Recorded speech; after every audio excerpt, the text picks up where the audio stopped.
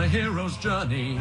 Outward adventure lies on a quest the poets will sing about. With destiny at your shoulder, an ego of massive size, and a face most chicks have a thing about. And so what if you're still hungover? Right. So what if you smell like slop? Yeah. So what if you've got that pesky little muffin top? Well, now help me. You're off on a hero's journey. A champion through and through, more or less, doing what all the heroes do. Hello and welcome back to the Televerse. This is Kate Kulzick, and I'm joined once again by my wonderful co-host from TV.com, Mr. Noel Kirkpatrick. Noel, how's it going?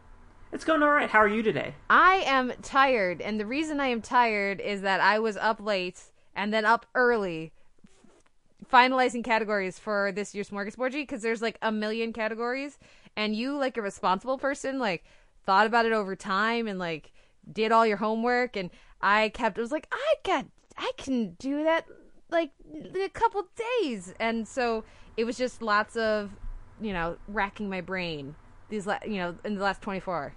Well, it was really important for me to make a really good impression on you as my new partner. So I wanted to make sure I was prepared. So next year, I will have nothing. By then, I'll just have let myself go as a partner. I figured you were just like, just be like, we got to make sure that I look really good, make Kate look really bad for the listeners. It'll be a fun I want way them to start. like me. Exactly, I want right? them to like me. It's gonna they be already like you. Well, let's see. Fingers crossed. Hopefully, if they wouldn't still be listening, I suppose. I wouldn't have scared them all away. But yes, this listeners, for those who are new to the podcast or recent to the podcast and did not listen last year, this is our best of everything else. So last week we had our top 20 TV shows of the year, which was so much fun to talk about and really dive into what we thought was the best overall TV of 2015.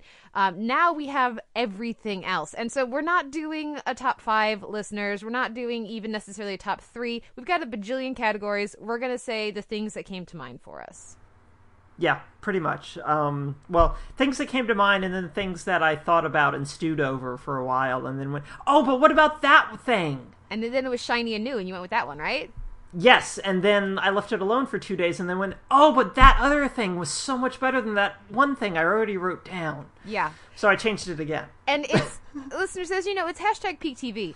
So we definitely forgot some awesome stuff that happened this year. Oh, God, yes. And so we definitely want you to email us with your picks for all of these, because I cannot wait to see, I want to see GIFs. I want to see YouTube links. I want to hear remixes of songs that were on TV this year that we forgot existed because there was so much awesome original music this year. It's like we can't possibly include it all. I'm going to try. You'll hear it coming up between the segments. I'm going to try.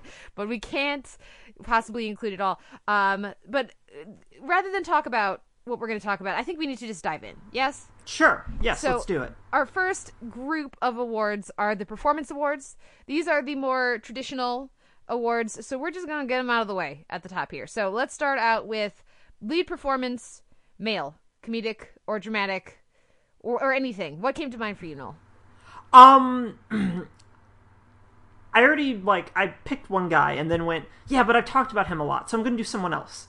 And so I was just like, Johnny Lee Miller has done terrific work in Elementary consistently, but season 3 and into season 4, he has just been really, really great. I've said repeatedly that if this were 25 years ago, he would be racking up Emmys left and right for Elementary, because the performance is that nuanced and that compelling. But now, because of Peak TV and because of cable bias, he gets no love. And so Johnny Lee Miller, best lead performance for a male. And I'm giving it, again, a lot of these picks, listeners, as in the more traditional categories, are going to be kind of boring for me because you will have heard me already talk about them. So I'm going to not spend too much time on them. For me, for lead performance male, I'm giving this one to Aiden Young on Rectify. Love it. Amazing performance. So much goodness happening there. There's a lot of other people that we could talk about, but we probably already have in previous podcasts, and we certainly I've already did last talked week. about Hugh Dancy a ton. Yeah. I don't need to talk about Hugh Dancy I don't need anymore. to talk about more about Mads Mikkelsen. I Yeah, could. no. We both could, but We could. Yeah. We don't need need to. There's, Matthew Rhys and The Americans. Don't need it. John Hamm on Mad Men. Don't need it. There's a lot of really great performances out there. We've given our 2 picks for that. Let's move to lead performance female. This was a difficult one for me because, 5 or 6 people immediately came to mind. Yeah. I'm going to have a hard time here. So who did you pick? Well, I picked Taraji P. Henson, Gina Rodriguez, Constance Wu, Ellie Kemper, and Aya Cash. Ellie Kemper was on mine for my shortlist, yeah. I think she's doing really amazing work there, especially revisiting it. There's so much more darkness and drama underneath her comedic performance, but it still works on that level as well. Yeah. So yeah, who'd you go with? Constance Wu, from Fresh Off the Boat. Everything that woman does is gold, so there's no reason to not pay attention to her. She gives great reaction face, too. Like, acting is reacting, and she's a terrific reactor. Okay, who'd you go for supporting performance male? Goggins. I mean, I know we already said Mickelson. We can't talk about Mickelson anymore, but I mean, we also really can't talk about how great Walton Goggins has been consistently, and he was still really, really great this year. For me, I went with just a small one that popped into my mind, and I was like, yeah, that was really very fun. I don't know if it counts as supporting. I don't know if it counts as guest, but I'm giving some love to Josh Charles for Wet Hot American Summer as the boyfriend across the lake, who was hilarious. I heard. Yeah. Wet Hot American Summer is not my thing at all. And despite the fact that everyone I knew knows I love Josh Charles, and I watched it for him, like a little bit of the show for him, and I just went, oh, what if the entire show was just him and his multiple popped collars? I would be all about that. Who'd you go for supporting performance female? Eden Shear from The Middle, as Sue Heck. Just fantastic, really broad. It's a broad performance that's still really, really funny and really thought out. And she's always been really great. So that's who I went with. I'm going with Megan Stevenson from Review. AJ Gibbs, such a fantastic supporting performance. I feel like a lot of love gets given to Andy Daly for the fantastic work he does over there. Not enough love for Megan Stevenson. So, Megan Stevenson, 5 stars. Who did you pick for most acting in a role? I mean, it's an easy pick, and maybe it's a lazy pick, but I still feel like this is the Eva Green memorial list. How do you pick anyone besides Eva Green? I did pick someone other than Eva Green. Well, who did you pick? I picked Paul Blackthorne from Arrow. Oh, he's doing a lot of chewing, isn't he? Well, it's not only chewing, but I feel like he plays way to the back row, but in really compelling and interesting ways that I don't feel like are chewing in like the way Wentworth Miller chews scenery on The Flash. I think it's something different, and I've always really liked it, but he had a lot of really good stuff this year. Fair enough. Who'd you go with for least acting? This isn't a reflection of his skill, but rather how he portrayed things, and it's Mark Rylance for Wolf Hall, because he did so little with a lot as Cromwell. We have our first mind meld, because I don't know. Yes! And for me, we talked about this last week. It was a little... Yeah. For me, that was a little bit of a barrier. So for me, it's like slightly a criticism, but it's also a statement on how much I respect that performance and how much she's doing, while making it seem like there's nothing, but there's so it's one of the least actory kind of subdued. Yes. Usually, when you have that kind of a subdued performance, you can see them acting subdued, and you can't at all for Mark Rylance. It's a great, that's why we both have it. Okay, yes. Next category we have is voice acting. Who'd you come up with? Based on what we discussed last week, should be no surprise. I picked Dee Dee Magno as Pearl on Steven Universe. Another mind meld? Another mind meld. So did I. Yeah, absolutely. Yeah, no, fantastic work. I mean, just voice cracks, singing, everything. It was just really, really great. She did really great work this year. Really, really great work this year. And I'm also giving a shout out to Will Arnett and Paul F. Tompkins on BoJack Horseman, who did fantastic voice work as well. But no, my number one was like, well, I gotta give some love to Pearl. Absolutely. Yeah. Okay, who did you have anybody for reality personality? Not really. I mean, I could tell you how badly I'm in love with Padma on Top Chef, but I mean, we don't need to hear that. So who did you pick? I have a few picks. I have some pros, and for this category, of course, gentle listeners, we have the option of providing a worst for any of these picks. But for the most part, we don't. There's too much good TV to bother spending time on the bad TV. However, I will spend some quality time on worst reality personality, and that's Mr. Nigel Lithgow on So You Think You Can Dance. Fuck you very much, sir. But instead, that's you can go back and listen to my Spotlight of Shame on him specifically from earlier in this season of So You Think You Can Dance. It's in the Televerse archives, which will hopefully be up at the news site soon. But I want to give some love to Nadia, the one of the contestants from the Great British Bake Off this season, and also to Caitlyn Jenner, who feels, I guess she's a celebrity. I don't know if she's a reality personality, but I mean, she's certainly something. And I Am Kate was a really great surprise for me this year. That was, I watched it because, guest co-host Caroline Sita had recommended it to me, and I was really, really glad that I did tune in for it. And that was a fascinating show. And reality personality, best reality personality, a lot of love for Caitlyn Jenner, but also just that whole group of trans women who are featured in that show, who are just absolutely fascinating to get to know this year. How about best use? Oh no, sorry, I skipped. How about most novel casting? Tom Cavanaugh on Flash, because he's been Ed permanently in my brain for years, and then he was the guy who was in all those Hallmark Christmas movies, and then he's a bad guy, and then he's maybe not a bad guy, and so it was just one of those things, and he does really great work on The Flash, but I mean, it was just, I would have never thought to cast Tom Cavanaugh in that kind of a role, so. Yeah, perennial good guy as the creepy villain dude, absolutely. I went with Silicon Valley, and their use of actual Silicon Valley celebrities for the funeral that we started off this season with, which was hilarious and a lot of fun, and a really great way to acknowledge the death of actor Christopher Evan Welch last year, and the character specifically on the show that he was playing, while still managing to keep a really sad reality of their production, a really fun and entertaining scene to walk that line. They did a fantastic job with it. So well done, tip of the cap for the people they brought in for that, the real life figures they brought in, but also how they used them and when they used fictional characters and when they used real people. Well done, Silicon Valley. Next up is best use of ensemble. I went with I kind of cheated and took the Arrow and Flash crossover this season. I was going to say, I fully support that. As a merged ensemble, because, I mean, they're in the same universe, but when you put them together, it's just fireworks. I mean, both casts are really good with each other as shows, but when you put them together, especially in that second part in the Arrow episode where they're coming into the house and they're just playing off each other, it's really, really good, and it made me wish that was the cast that I had for Legends of Tomorrow, was just them hanging out and talking in a cabin in Central City.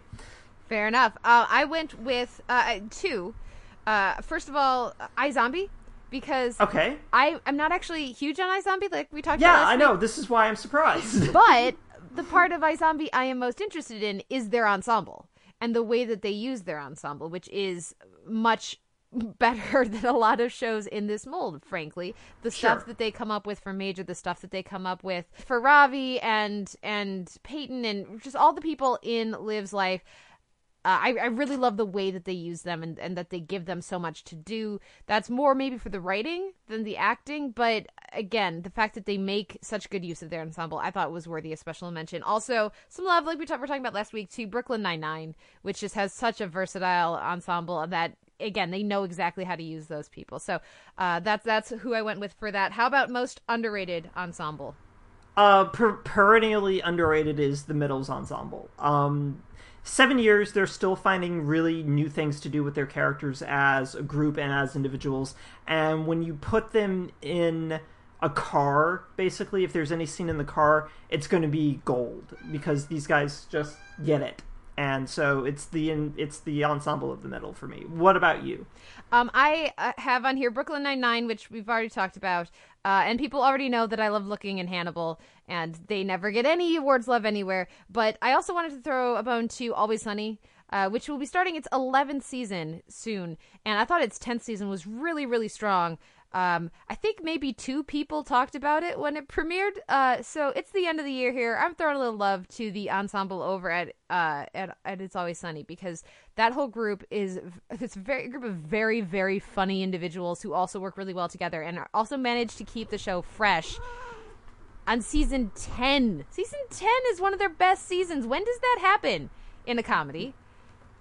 Well, what comedy goes until season 10 these days? Touche. There's also that. Well, South Park also in its, I think it's 10th or maybe 12th season at this point, had apparently a very good season that I haven't seen. But anyway, so underrated ensemble, wanted to give some love to It's Always Sunny in Philadelphia. How about best cameo? And we also had best guest appearance. I know it's kind of hard to know where one ends and the other begins. Did you have any thoughts on these two categories? I'm just going to merge them in my brain and say Kelly Ripa on Broad City. The best thing as a cameo, let's just say, because I feel like that was a bit of a cameo, was just fantastic. It was really funny. She played against type, which is always like great.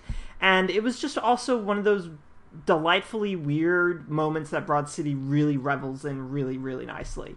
And so, yeah, best cameo was Kelly Ripa by far. I had a little love for Brittany on Jane the Virgin. I thought that was a really funny way to use her. And she's always very game when she shows up on these shows, and that was definitely the case here. Also, Louis, the play that Louis and his daughter go to see, which, again, if people don't remember, it starred Matthew Broderick, Glenn Close, John Lithgow, and Michael Cera.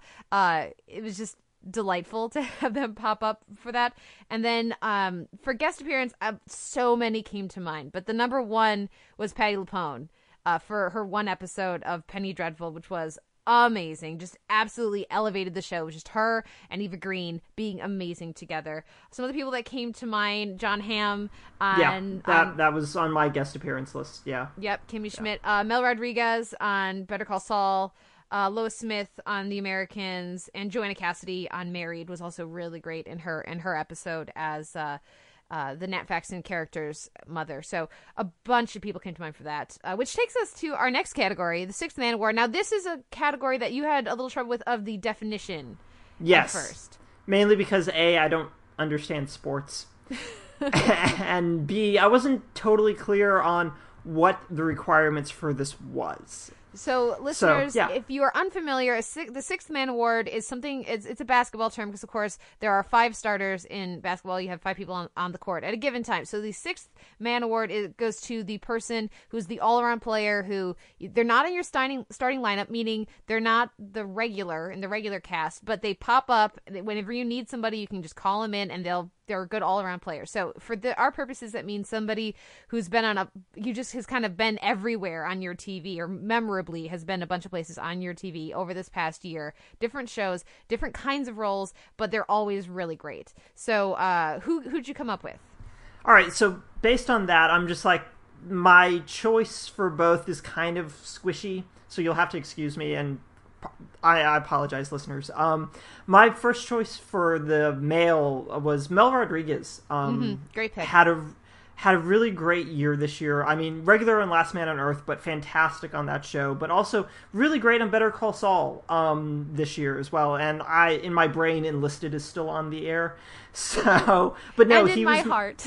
And in my heart. So, but I felt like he had a really breakout like year and a half this year, especially this year. So that was my choice for this. I guess I went with kind of a breakout. But yeah, so Mel Rodriguez was mine. Who was yours? So I can learn what I should have done. Well, I went with Kumail Nanjiani, who was in 15 shows this year, and including, but not limited to, listeners, Inside Amy Schumer, Kroll Show, Community, Hunt the Truth, Adventure Time, Aqua Teen Hunger Force, or whatever they called it this year, Archer, Broad City, Newsreaders, Portlandia, The Grinder, Major Lazer, Silicon Valley, of course, where he's a regular, Sheer RL, Pen Zero, Part-Time Hero. I'm guessing, I wrote abbreviations, listeners, because there's a lot of them here. I think that is just about everything he was on, but the guy was on a lot of stuff, and everything that I saw of these, which is a bunch, he was really, really good. So, fantastic year for Kumail Nanjiani. Really excited to see him pop up in The X-Files, coming up soon here in January. As, of course, anyone who doesn't listen to the X-Files Files, which is his podcast about the X-Files, it's got Kumail Nanjiani and it's got the X-Files. It's a beautiful thing. Listen to it. But so glad that he had such a fantastic year, and that he's becoming one of those reliable, just bring him in for one episode and he will make your pilot of The Grinder just so much better, for example. So he's my Sixth Woman Award. Who'd you come up with? Mary Steenburgen. Nice.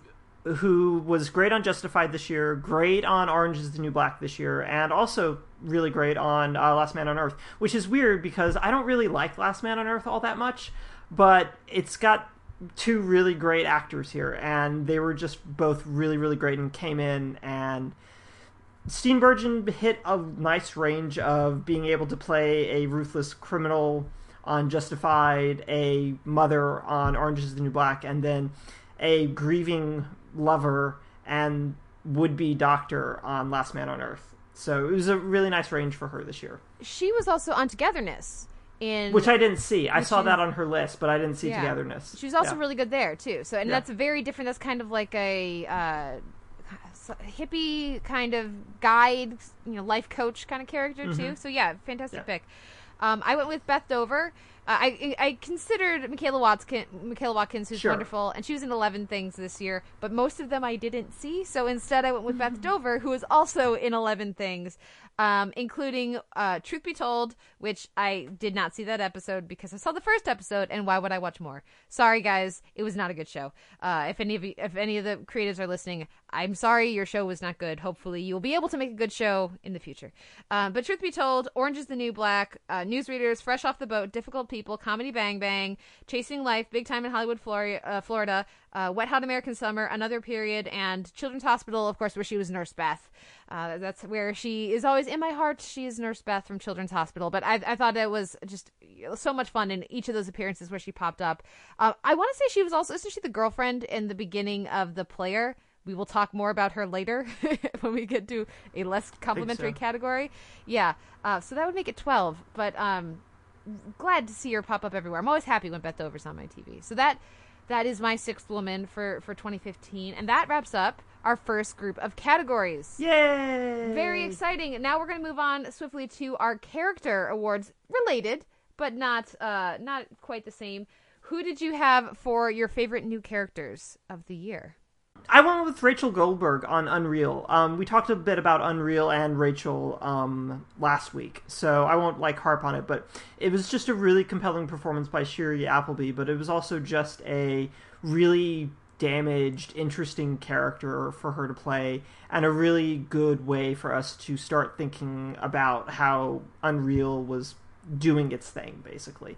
And so, yeah, no, absolutely. I can't wait for season 2 and see what Rachel gets into again. Great pick. Yeah. I have Luca from The Good Wife. Okay. I have Gabriel from The Americans, Kimmy Schmidt, and then Dorothy from You're the Worst, and I couldn't not mention the Scorpion from Orphan Black, who I love. I love the Scorpion so much. Thank you, Orphan Black, for giving that to me. How about, I feel like we're going to have another mind melt here. Best villain or best new villain this year? Is it Kilgrave? It has to be Kilgrave. There's no one else. There's no other... I've got some other things here, but it's only Kilgrave. Yeah, no, it's only Kilgrave. I mean, insanely charismatic performance, but also just perfectly sad and pathetic at the same time, but also just really threatening. And I mean, it's such a Molotov cocktail of a character that it's the best villain by far. Definitely. I want to give a little love to S.H.I.E.L.D. because they kept making me think they were gonna turn Ward into an anti-hero, and they just never did. And then they killed him. I guess I should say, by the way, listeners, you're gonna get spoiled. Yeah. For the year's TV. Sorry. That will happen. If this is a concern, turn off the podcast now when you feel like you've watched everything you want to watch from this year and you don't care about spoilers anymore. Start back up. But yeah, so I love that they just were like, no, he's a villain, bad guy. Done. Staying a villain. And then Hannibal, right? How could it mean Hannibal? Right. Yeah. I mean, obviously. But no, the answer is Kilgrave. Just like the answer for Best Parents is the Wongs. I picked the Matthews from Girl Meets World. Are you kidding me? You didn't go with Lewis and Jessica Wong. No, I went with the Matthews on Girl Meets World. Wow. This is, I don't even know you anymore, sir. Well, explain I mean, I have a big place for Boy Meets World in my heart, so, I mean, I feel you, but let's talk a little bit about your pick here. Why did you go with them? It's one of those things where it just reminds me again, one of the big things about Girl Meets World is just the nostalgia factor of the show, but seeing both Topanga and Corey as parents is just really interesting, and seeing Corey the extra layer of seeing Corey as both a father but also serving as the Mr. Feeney character really brings it all home in a really interesting way. And you can see him struggle with having to be both at the same time. And they actually make a lot of hay of that in a episode like earlier this season where he's struggling with being the teacher and with being the dad. And their support of Maya, of Maya as well, but also Riley and Augie is just really, really great. So yeah, no, the Matthews for me. Oh man, by far. Yeah. I just love Fresh Off the Boat, and I love those characters, and I love those performances so much. For me, it was a no-brainer. But I have a few picks here for best kids. So why don't you take it away? Who are your picks for best kids? Obviously, Ian and Emery from Fresh Off the Boat were, just great. And I love the two of them together. Also Maya from Girl Meets World as well. Just a really great performance, but also just a really interesting character and a really nice riff on the Sean archetype that they established in Boy Meets World, but a lot more interesting, I think. Who were your picks? I have the Wongs, of course, because they're awesome. But I also have Paige from The Americans and Lily from Louie. Again, that episode I already referenced where they go to the play and she's on her phone the whole time, and which leads to a SmackDown. A verbal SmackDown, listeners, never you fear, from Louie about paying attention in the moment, and her very thoughtful response to that was really great. So I love the way that they wrote that character and the performance as well. So I want to give some love to Lily from Louie. How about on-screen death? Mason Verger getting eels into his mouth. It was just one and done for you, just obviously that's the pick. Yeah, I couldn't think of any other on-screen death that was terrible and terrific at the same time. It was just an eel swam into his mouth and he died, and it was gorgeous and awful and so Hannibal. Perfectly Hannibal, it's true. So I've got Lois Smith from The Americans, Boone on Justified, which I thought was a really fun way to do that, and then a very different on-screen death, but one I still loved, Jerry in the Parks and Rec finale. Oh, okay. Here's the sad secret that you're going to be really upset with. I've only seen 8 episodes of Parks and Recreation. I don't understand. If you had seen 2, I could get it, but how do you see enough to see 8 and then not need to watch them all? It's like you have a healthy relationship with television. I hate joy and happiness is what people tell me when I tell them I don't like Parks and Recreation. Oh, fair enough. Well, how about badasses? Which badasses came to mind for you this year? Peggy Carter, on Agent Carter. For me, I don't think that there was really another more badass person than Peggy Carter. Using a machine gun to mow down folks was just the best thing that happened to me. But from a non-action standpoint, from just a sheer supportive type of standpoint, Joe West on The Flash, can bring comfort and joy and to everyone around him, and that's pretty badass too, I think. So, action badass, emotional badass. We will be talking more about Joe West in a little bit. Definitely considered him for parents as well, best parents. But so who did you have? Carol from The Walking Dead. Anyone who saw the episode with the wolves will know what I'm talking about. And then also some love for Sun on Sense8. Total badass. A lot of fun with that with that character. How about character that you want to see more of next year? And I will get to see more of Luke Cage next year, and I'm so excited about that, just from a character perspective and to learn more about how Luke Cage works, but also just to see more Mike Coulter on my TV as Luke Cage. I'm very, very excited about that. So I can't wait for more Luke Cage and more Mike Coulter. Who are you ready to see more of? I'm ready to see more of a character that I suppose they could become the Urkel if the show didn't do it right, but I trust the actor enough to think that he wouldn't let that happen. I want to see more Cisco. I always want to see more Cisco from The Flash and from Arrow. He's been getting a lot of play this season, though. Yeah. I could even take more, is what I'm saying. Okay. Let's have him pop up on Arrow more, because when he's on Arrow, he makes Arrow better, too. Well, he's going to be on Legends of Tomorrow at least once. There we go. Got that. There you go. There you go. Are you reaching your Cisco level? No, I'm not reaching my Cisco level. I'm reaching my I need more Caitlyn on the Flash level. Fair enough. Fair enough. Okay. How about actor that you want to see more of next year? Mark Rylance. I just need him on something next year so I can see him do more stuff. Fair Whatever enough. it is. I don't even care what it is. He can read the phone book. I don't care. Just, I need more of that. Who do you want to see more of? I want to see more Caitlin Olsen, like I always say. Always want more Caitlin Olsen. And she's got a new show coming that hopefully will be fantastic. And also more Paul Reiser, who's so good. And loved him on Married. Married is gone now. R.I.P. Married. But I would like to see more Paul Reiser on a different show. So hopefully he'll pop up. On the upside, Mad About You's coming out on DVD soon. See a future DVD shelf. There we go. Yeah. Perfect. Well, that wraps up our Character Awards, listeners. So now we're going to take a break and listen to some of the music from this year. Maybe listen to some voicemails from the previous guest co-hosts on the podcast. And we'll be right back with our Production Awards. And I will crush that Spider-Man, and then that other Spider-Man, and all the Spider-Man, till I'm the Spider-Man. Spider-Man, we're at it again. This time with 50% more Spider-Man. Oh, yeah. I'm just a silly little daddy's boy. Daddy's boy, he's got a daddy that he brings such joy.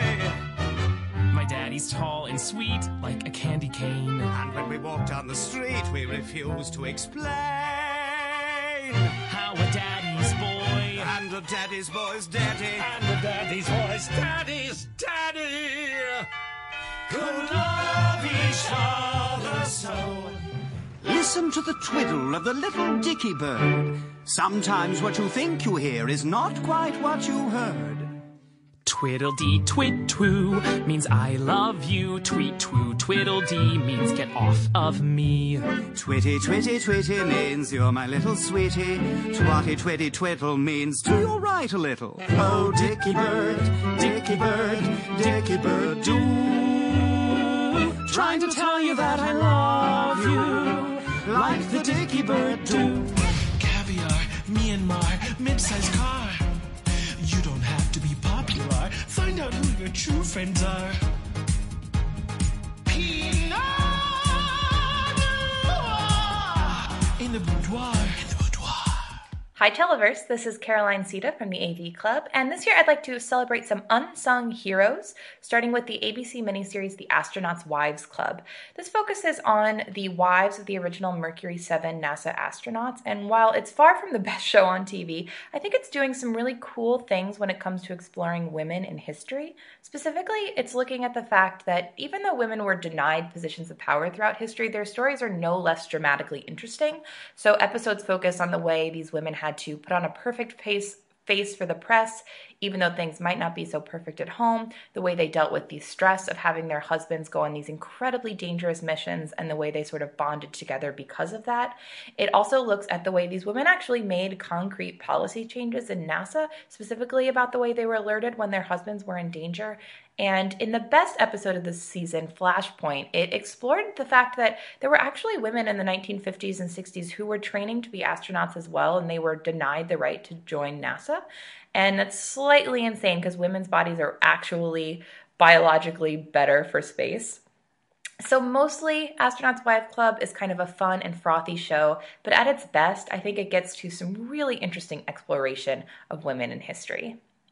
Moving on to another ABC series, I want to highlight a couple of performances in Marvel's Agents of S.H.I.E.L.D., which is far from the best superhero show on TV, but I think is getting some really nice work out of a couple of actors. Starting with Adrienne Palicki, who joined the cast in the back half of Season 2 as Bobby Morse, aka Mockingbird. Palicki is just insanely charismatic in the role, and she's really great at the fight choreography. I actually think of anyone on this show, she's the one that I think could really hold her own with any of those Avengers, and I am all for giving Mockingbird her own movie. Moving on, I want to highlight a couple of dramatic performances as well, specifically Elizabeth Henstridge as Gemma Simmons and Ian DeCastecker as Leo Fitz. Frankly, the show does not deserve to have performances as good as the ones it's getting from Henstridge and DeCastecker.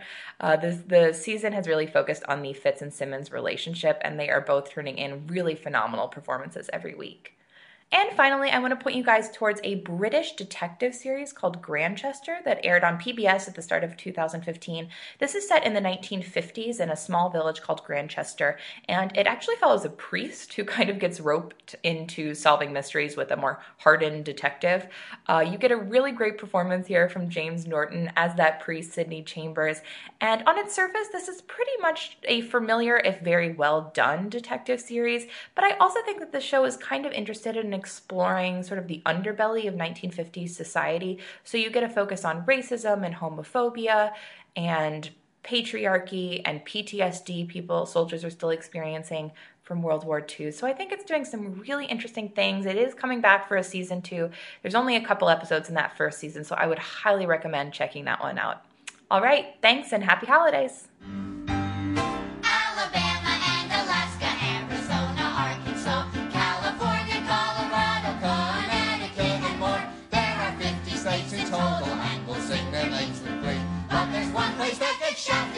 Washington, D.C. That's right, kids. Now, be more specific about the problem. All the rest of us can choose a path that we think is best, but any choice that DC makes is easily suppressed. How? 'Cause some asshole with a rider who might live in Tennessee can destroy a needle program for preventing HIV. It's true. It's horrifying, but it's true. Tell me, who was it who really thought of that? Michael, you'll be pleased to know the people responsible are all gone, so... Well, I'm sorry to hear that. Why? They got staffing problems, too. That's actually true. Their recruitment numbers are at best a little flat. That's a nuanced point, Michael Bolton. Now, I don't want to know just how we get along without them. 'Cause you never miss your anus till it's gone. Tell me, how are we supposed to live without you? We're back with the Televerse and the 2015 Smorgasborgy, and it's time for our production awards, or as I call them, the Hannibal wins all the drama ones award. So just like assume, listeners, if I haven't said Hannibal, it's implied, right? It won some of them for me. Not all of them, but some, yes. Well, one I'm guessing it didn't win is notable comedy direction. Oh, no, Hannibal totally won for comedy direction. Did you see? Technically, you killed him. It's immaculately directed. No, I went with 12 Angry Men inside Amy Schumer for aping Sidney Lumet's film, but also just hitting the pacing and timing of a late 1950s movie, but also just the use of black and white, the costuming, everything just is really spot on, and they made sure that their actors stayed in the correct lane that they needed to stay in to make sure that this really clicked into place. So Ryan McFall and Amy Schumer did a really, really great job with 12 Angry Men inside Amy Schumer. What did you pick for notable comedy direction? I went with Unbreakable Kimmy Schmidt for the way that they captured the character's energy and enthusiasm, and really, for me, it was they captured that visual energy as well with how how the show is put together. It's gonna, spoiler alert, it's also my pick for comedy editing. Again, the way that they put all that together on the show to make it feel of a piece with that character was very effective for me. So that is my notable comedy direction. How about notable drama direction? Well, it's Hannibal, but I'm curious about where if we're gonna differ.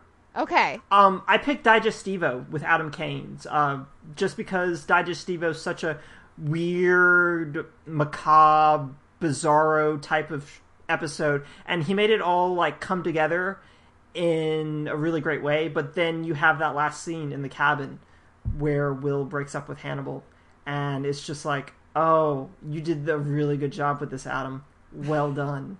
Kudos to you, sir. What did you pick? Well, from Hannibal, I would go with Aperitif.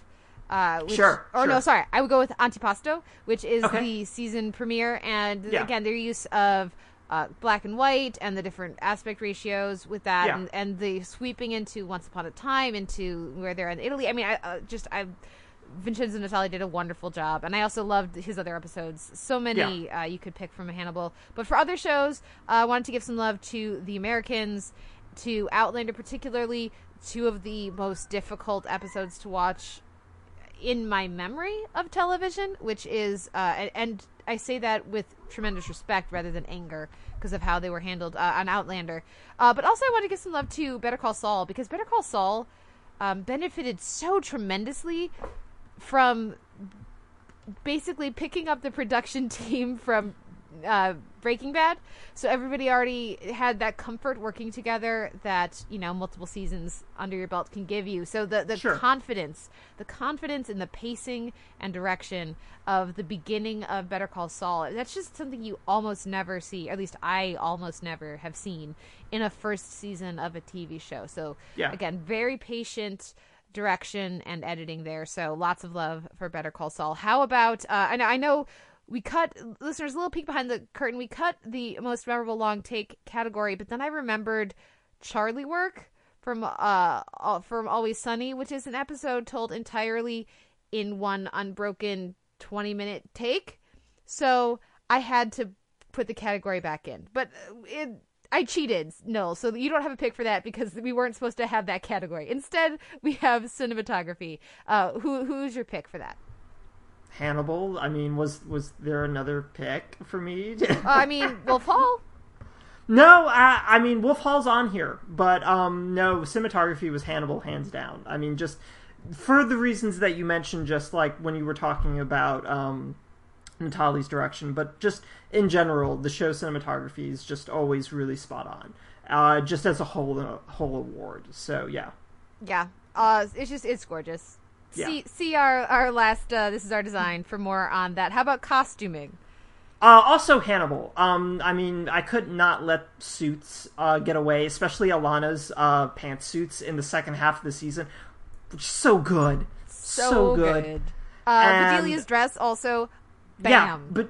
Bedelia's Hitchcock outfit with the hat and everything. Yeah, no, great. And also all of Will's sweaters in the second half.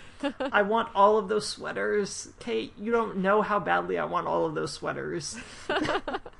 I'm also going to throw some love to Empire, which has just absolutely fantastic costuming. Go check out, listeners, Pop Style Opinion Fest, Tom Lorenzo's Pop Style Opinion Fest, which has fantastic analysis of the costuming on Empire. And recently, as we record, they interviewed the costume designer, I should say. So people, again, TomLorenzo.com, check out the Pop Style Opinion Fest, which is their podcast. Also, I had to throw in a little nod to Man-Seeking Woman and Eric Andre's sex slave outfit that he ends up in, which, if you haven't seen this, Noel, just do yourself a Google search there, and you'll be... No, I've seen it. I don't need to Google search it again. It's like, what, etched into your memory, whether you want it there or not. It's pretty much. Yeah. Like most of Man-Seeking Woman is sadly etched into my brain. Fair enough. How about, let's move on then to set design. Wolf Hall's set design is just immaculate. It helps that they shot in a lot of historically appropriate locations and used a number of safe spaces, but also just its use of natural lighting is fantastic. So much candle-lit scenes is just great. So for me, there wasn't really another choice for this, but Wolf Hall. Fair enough. I went with Eli's tiny office on The Good Wife. They've gotten so much mileage out of it, more than I would have ever thought. Yeah, it shouldn't still be funny, but based on, combining the editing and direction and performance from Eli every time somebody bangs a desk and, door into his desk, but just the way that space is constructed and the way they make it feel, well done, The Good Wife. Yeah.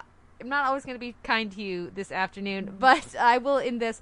Also, I want to give a little love to the nail salon office on Better Call Saul, which I thought was a really neat visual space as well. And you like tiny spaces this year. Well, no, but it's like that whole salon, though. It's not just... Oh, the whole salon. Okay. Yeah, not just the office, but the whole, like the fact that he comes in through it and there's the water with the cucumbers or the lemons that he's not allowed to drink. And they make good use of both of those, his back office, but also the salon. So I wanted to give some love there.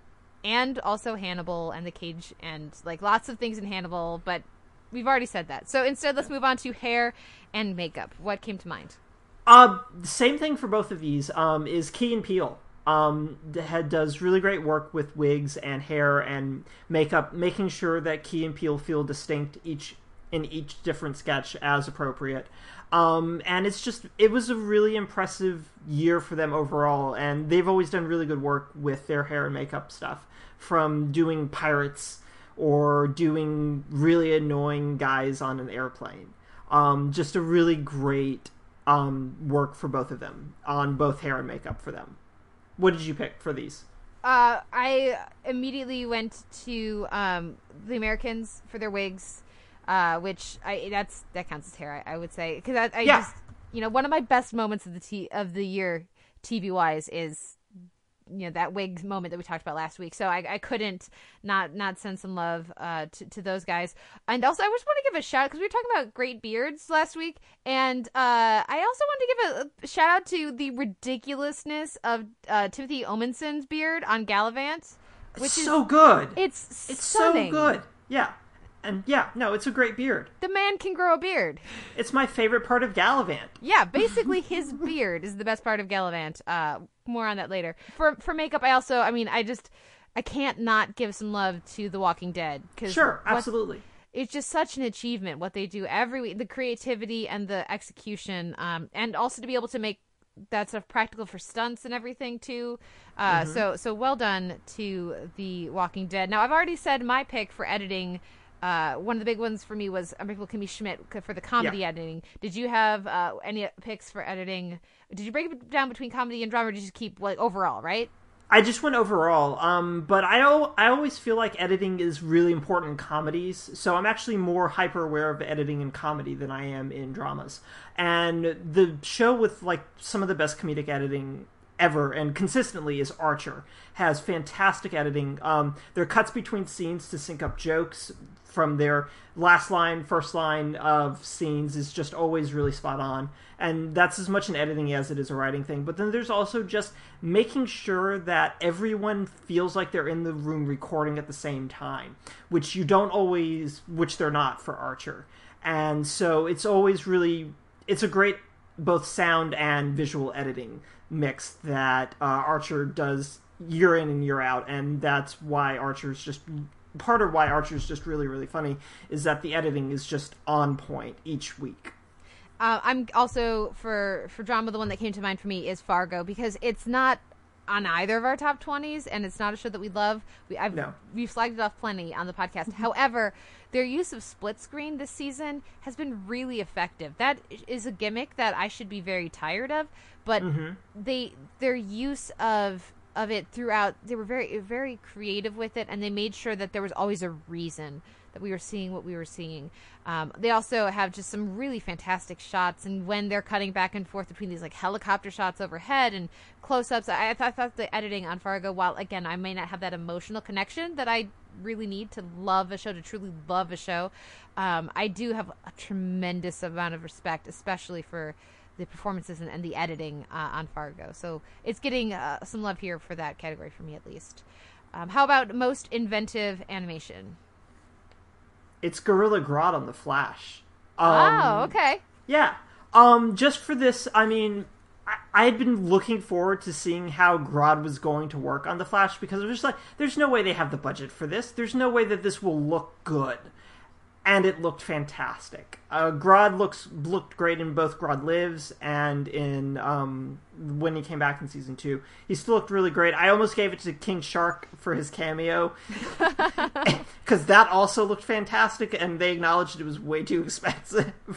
But no, Gorilla Grodd, most inventive animation for me this year, just because it looked fantastic, and exceeded expectations for what I thought Grodd was going to look like on a TV show that was live action. What did you pick for inventive animation? I went with Rick and Morty, because one of the characters in one of their episodes was a fart that can talk, and they made that work. some of that's the voice work, some of that's the writing, but it's also the animation. It had a fantastic second season of Rick and Morty, which still didn't end up on my list for a top 20, but I wanted to throw some love to them here. Also, shout out to Adventure Time for the comet specifically at the end of the previous season, and I mean, how do you not love the animation throughout Weirdmageddon on Gravity Falls, and the way that they change styles for each different, little burst of a weirdness bubble or personality. That was really great. But no, Rick and Morty gets the animation award for me this year. That takes us to our music awards. One of the most challenging categories for me. I was just like, this will be easy, and then I went, I have to step up my game because Kate is going to be really, really good in this category. And B, I was also just like, I can actually think of music instances this year, in part because so many shows I watched made sure I was paying attention to the music. Mm-hmm. So that made a difference as well. So, yeah. So why don't you go first? What was your new theme song opening credits that you really loved this year? There were so many. There were a lot. But I made myself only pick a couple, so I feel like you can't not pick Unbreakable Kimmy Schmidt. And I also really loved what they did with Fresh Off the Boat to really set the time and place of that. And a late edition, the F is for Family introduction tells... Basically, that kept me watching. After the first scene, I wasn't sure. I don't know that I want to spend time in this world. And then the intro and the opening credits tell you so much about this character in such a succinct way, while also being set to a really great song, that it rounds out that lead very angry, very shouty character and contextualizes him almost immediately. So I also want to give a little love there to F is for Family, which many people when they're listening to this may not have seen it yet because it only dropped December 18th on Netflix. But little love for that. Maybe it's recency bias, but little love for that. How about you? What did you go with? I had Kimmy Schmidt as well on here, which, I mean, is just fantastic and really great. And the best thing really about Kimmy Schmidt's theme song is also how it became a diegetic thing within the show itself. And I just loved that. I thought that was really fantastic. The other choice I had was Jessica Jones's opening credit sequence. Both the music and just the art style of it as well just really kind of brings you in and settles you into this kind of noirish vibe that the show is going for. So, it was Jessica Jones and Kimmy Schmidt's opening credits this year. Steven Universe wasn't new, but it was new to me. So that also kind of, like... Well, they did have, like, a new sequence this year. So, I mean, that helps. I think that's fair. Yeah. Yeah. I like the original sequence. I like the song better from the original one, but I like the animation from the new one. So... But anyways, how about best score? Or for me, the Hannibal Award for best score. It's the Hannibal Award for best. No, it's Brian Reitzel. There's no one else. I mean, even as much as I love David Buckley's work on The Good Wife, and it's still really great. It's still one of the best things about The Good Wife is David Buckley's score. But it's Brian Reitzel's work on Hannibal by far and away. Yeah, definitely not even close for me. Also love Rectify. Also love what Cliff Martinez is continuing to do on the Nick. There's a lot of really interesting composing work going out there, but for me, nothing comes close to the achievement of Hannibal. So let's move swiftly on to soundtrack. I picked Crazy Ex-Girlfriend for this, just because I love all the songs pretty much, and some of them get stuck in my head, some of them don't, but most of them get stuck in my head. And I really loved the soundtrack for Crazy Ex-Girlfriend. I think it's just really lovely. What about you? That's a great pick, and it's a great place to recognize that as well. Because it's the consistency as a whole. It's really great. Also, for more not original songs, but a more traditional soundtrack, I want to give some love to *Halt and Catch Fire*. Just so reliable. Great soundtrack every week. The Americans and Looking as well, but this seemed like a good place to give a little love to *Halt and Catch Fire*. How about, I think the hardest category of any category, best original song. Musical moment was also really hard. Okay. But original song was really, really hard. But I went with the Sexy Getting Ready song. Oh, wow. Okay. Yeah. Just because it so thoroughly put us into what Crazy Ex-Girlfriend wants to do, especially with those particular numbers, with the big dream numbers. It tells you exactly what it is. Plus, I love the rapper coming in and saying, "This is some patriarchal bullshit. I'm gonna go apologize to some bitches," and it's just like, yes, I'm sold. So no, it was the Sexy Getting Ready song, and then we'll get to how difficult this was for musical moments, because everything else ended up in musical moments. Fair enough. Now, for me, it's just the correct choice is Garnet's song, which you might have in musical moments, but yeah, I do. I would have that in original song. Also, Negro Town from Key and Peele, amazing. Nice. Yes. Pinot Noir, again, song, musical moment, I don't know, but either way, it's amazing. That's where I ended up with, where a lot of these were just like, both of these are original songs, but also big emotional moments. Where does it fit? So that's why I kind of went with this, and then my list of musical moments is just massively long. It's not. It's like 3, but still. And then for Crazy Ex-Girlfriend, I would give it to Settle for Me, because I just love that just so much. But let's move on, and just that's the beautiful thing about us having a podcast. We can talk as long as we freaking want about musical moments. It's our show. So, musical moments, go for it. All right. I mentioned this last week, but the men of the Hong family singing Boys to Men around the dinner table while eating noodles, God, so great. I've watched that clip, I can't tell you how many times, because it cracks me up every time. And it's another nice example of Constance Wu giving really great reaction to the fact that all the men in her life are singing this Boys to Men song to her. And so, End of the Road is just, it's fantastic, and I love the spoken word bit at the end that comes in and, like, closes out the scene, because it's one thing for them just to start singing as a group steadily, but then to make sure that last little spoken word bit is in there, it killed me. You want to go back and forth on this? We can go back and forth. Yeah. So what else did you have also? I'll go with ones that I know aren't on yours. Sure. That way we won't, cancel each other out. So karaoke and on The Leftovers. Yes. In the finale. Yeah. Fantastic. I've already talked about it a bunch on the Leftovers season 1 spotlight, but really great moment, such fantastic catharsis, such lack of vanity from Justin Theroux to be like, you're not going to sound good, and you're going to start crying, and there's going to be snot coming out of your nose, and it's going to be this moment of revelation for you. Fantastic moment dramatically, musically, the song choice and everything too. Great musical moment. Go for it. Yeah. Well, since you already mentioned it, let's talk about Garnet's song "Stronger Than You" and how awesome is it. Yeah, it's going to show up again, listeners, on another category, because it's too awesome for one category. Right. No, it's too great. And, I mean, I think my favorite thing about it is that we waited so long for a Garnet song. So long. And then it happened, and it was the best thing ever. Especially knowing that she's voiced by Estelle, who is that's an the R&B other thing. singer. Yeah. You're just like, why are you giving her? You've given Greg a song already. How do we not have one? Well, Greg I don't think Greg had a song by then, but still, it was just like, how does she not have a song yet? And then we got it, and it was so good. Yeah, which is not to say that the Pearl songs wouldn't also be excellent choices here for all of the feels. I do have a Pearl song in here. I bet you can't guess which one. Do it for her. Do it for her. And all of the tears. All of the tears. Yeah.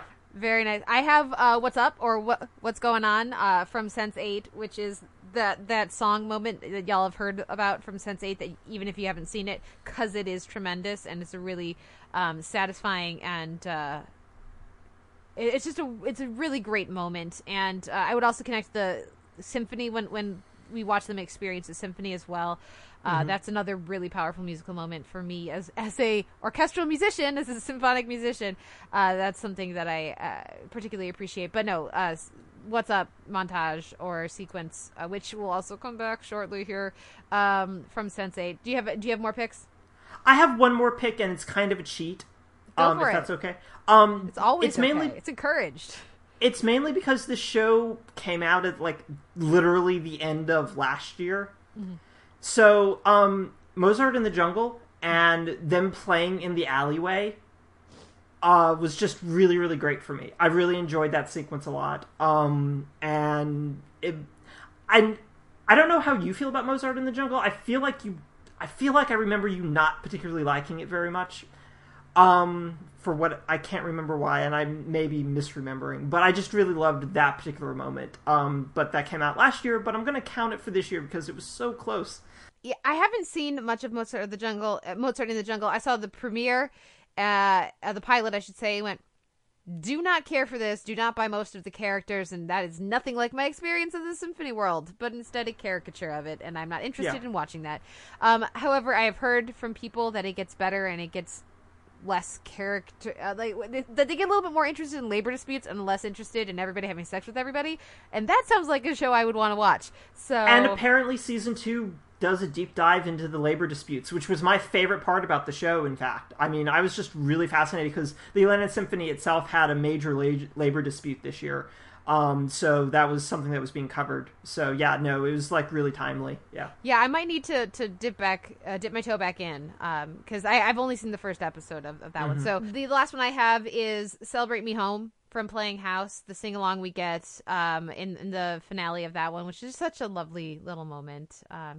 Gotta enjoy a nice Kenny Loggins cameo. That's another good cameo option there. But that'll move us to best dance sequences. Or basically the West Covina category. Like, what else comes to mind? Nothing else comes to mind.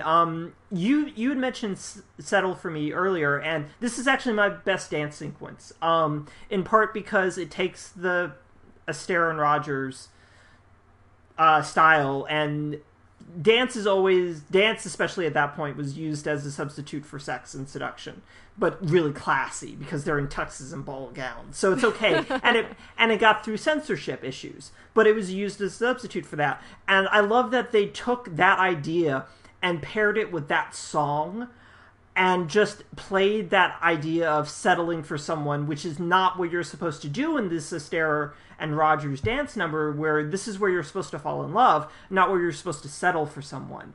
And that's where I just really kind of zoned in on how really great it was. The combination of the dance and the song together that just really made this great for me. But yeah, no, Settle for Me's dance sequence is fantastic.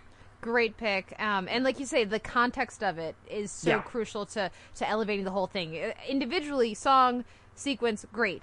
Together, it's something truly special. I also have from Louis the sort of odd sort of dance or waltz he has as the general, like the Civil War get-up kind of thing they have in the finale, which was just one of those wonderfully, beautifully Louis moments that I would have liked more of this season. Louis is showing up on very few end-of-year lists. It wasn't even really in contention for mine, which makes me sad. But there were some moments that stuck in my memory, and this was one of them. So it's not really a sequence, it's just sort of a moment, but I wanted to give it a little love here. And West Covina as well, and Settle for Me as well, and all of those other great Craziest Girlfriend moments come to mind. How about best deployment of a pre-existing song? This one was actually really hard for me, because I just couldn't think of one right off the top of my head, and then I remembered Don't Turn Around, or whatever the song is actually called, because I can't remember the name of the actual song, from iZombie, when Major storms the meet cute, and just destroys everything. And the best thing is like every time someone turns around, they get shot. So in that sequence. Turn around. Yeah, exactly. Don't turn around. And when you turned around, you got shot. Like we told you with our music. Right. And I mean, it's also one of those instances where a diegetic song becomes non-diegetic, which is always really interesting for me. And so, no, it's by far and away, but it was also really the only big example that came to mind for me. And this isn't even the right name of the song, and I apologize that I should have looked it up. I thought it was Don't Turn Around. Hey, good enough. Works for me. Yeah. I have La Gazaladra from Hannibal for the fight scene we get with Hannibal and Jack, which is good choice. So wonderful. Loved it so much. And then it wasn't used where we may have anticipated it, but just having You'll Never Leave Harlan Alive come back, of course, like it had to for the Justified finale one more time. I wanted to mention that as well. How about best montage? This one actually took me a while to figure out because I couldn't remember a really good montage, and then I kind of cheated, even though it's not technically a cheat, but I went with Alana and Margot's kaleidoscopic sex scene. Because we have to put it somewhere, and it was You have amazing. to put it somewhere. Yeah, no, it's great. I mean, how else are you going to get that kind of a sex scene on NBC? Oh, we're not going to show anything. Instead, we're going to show this, and it's great. And I loved it, and it's the music's really good in it as well, and it's just visually stunning. It's really, really good.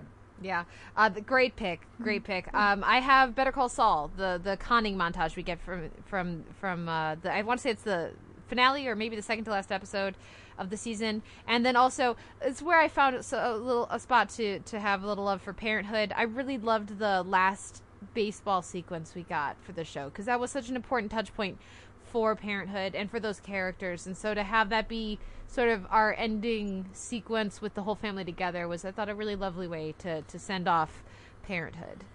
So that is my montage pick. But yeah, in previous years montage has been easy. This year it was a thinner crowd. I couldn't really think of many montages that really stuck out to me. Basically, we need to watch some Lost again, and then we'll be like, oh god, overwhelmed with all the feelings of the end of episode montages. Yeah, all of them, all of the feels. Well, listeners, let's take a break so we can process our feels, and you can feel some feels as we listen to some of the best music and musical moments of the year. We'll be right back after this with our writing awards. This is Garnet, back together.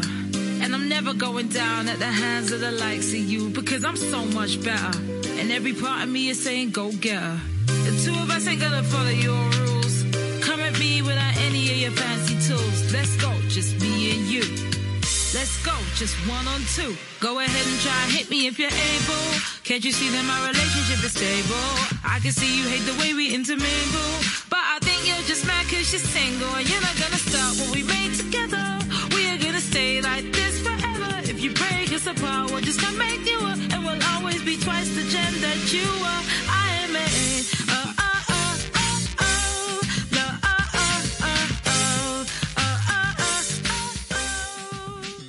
Hello, Kate. It is your pal, R-I-C-K-Y to the D, and I'm just calling in to leave you a quick voicemail to hopefully add in to your end of the year celebration when you talk about the best of TV of 2015. But first, I just want to congratulate you on a year of successful podcasting.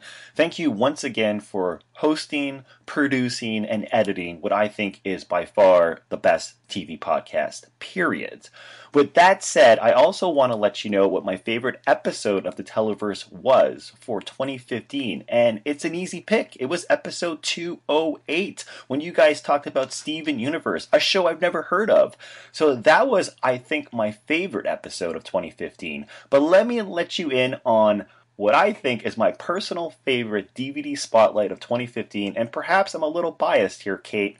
It goes to The Wonder Years, because I had so much fun guest hosting the Televerse podcast and talking about The Wonder Years, one of my favorite shows of all time, with you and my buddy Simon. So thank you once again. I think that is the DVD spotlight that I'll be able to listen to 5, 10, 15, 20 years from now and have a big smile on my face. As for my favorite TV show of 2015, it's really hard for me to decide. I really want to give it to Mr. Robot because I think a lot of people haven't yet seen the show, and I think it deserves a far bigger audience. But I'm going to have to be honest. I'm going to have to give it to The Leftovers Season 2. I think The Leftovers Season 2 is not only my favorite show of 2015, but that season is one of my favorite seasons of television ever. Thank you once again for a great year in podcasting. I look forward to 2016. And best of luck because there's a lot more TV shows coming out, and I have no idea how you're going to fit into your busy schedule. Happy holidays. Keep your stance wide, keep your body lowered. As you're moving forward, balance is the key. Right foot, left foot, now go even faster. And as you're moving backward, kids, keep your eyes on me. Keep my stance wide. Good. Keep my body lowered. Right. As I'm moving forward. Concentrate. Don't you want him to live? Right foot, left foot. Yes, but put your whole body into it. Everything you have, everything you are, you've got to give. On the battlefield, when everything is chaos, and you have nothing but the way you feel, your strategy and a sword. You just think about the life you'll have together after the war. And then you do it for her. That's how you know you can win. You do it for her, that is to say, you'll do it for him.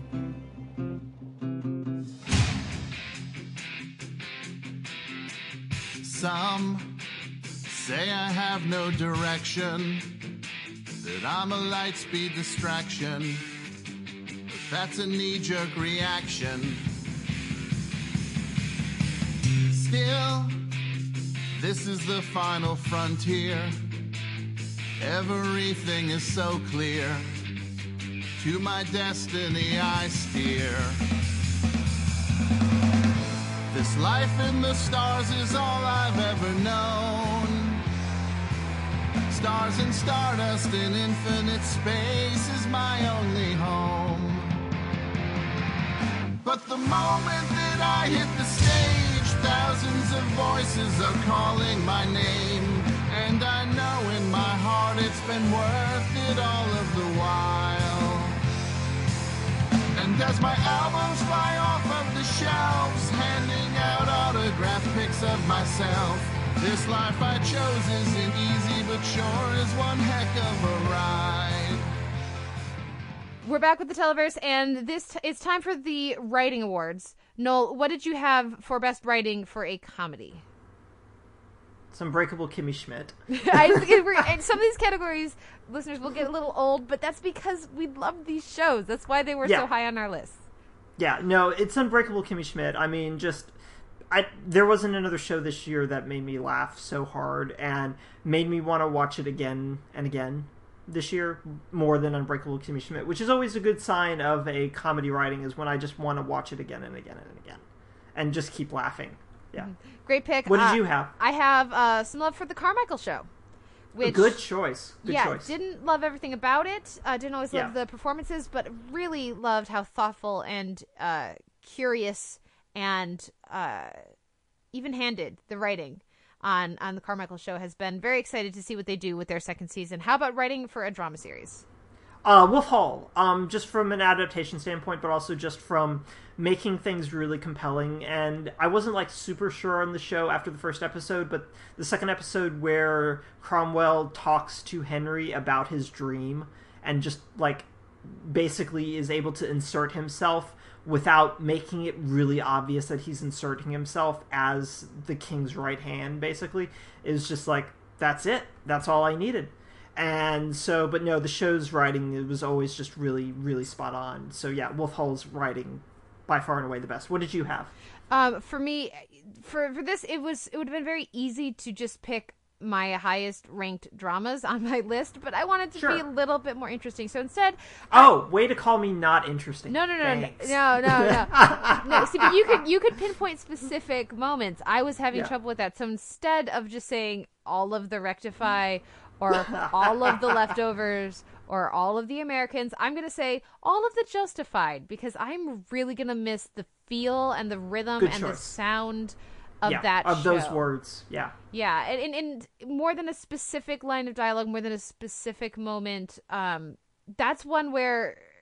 And there's also the issue of structure, which is why Hannibal's not winning this award for me, because the structure was a bit of an issue for me with this season, and the way that the end of the season came together, more on that later, affected me not picking Hannibal. Yeah. Normally that would be a shoo-in for me. But for Justified, there's no show that sounds and feels like Justified, and so much of that is the writing.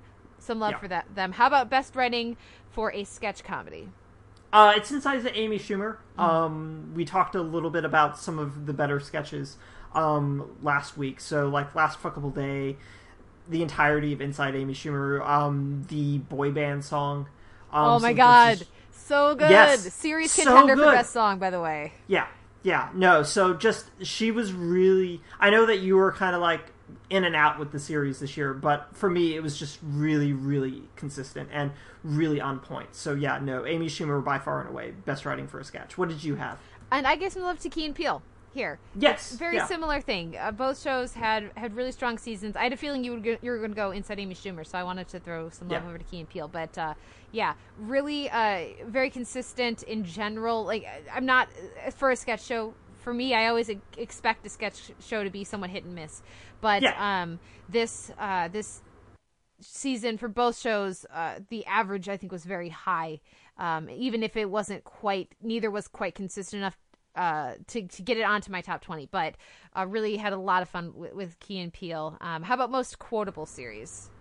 It's Unbreakable Kimmy Schmidt. This one was actually pretty hard, but I just kept thinking about once I watched the show maybe 2 more times, I feel like I'm just going to be saying things from this show to people constantly, the same way I'm constantly making 30 Rock references.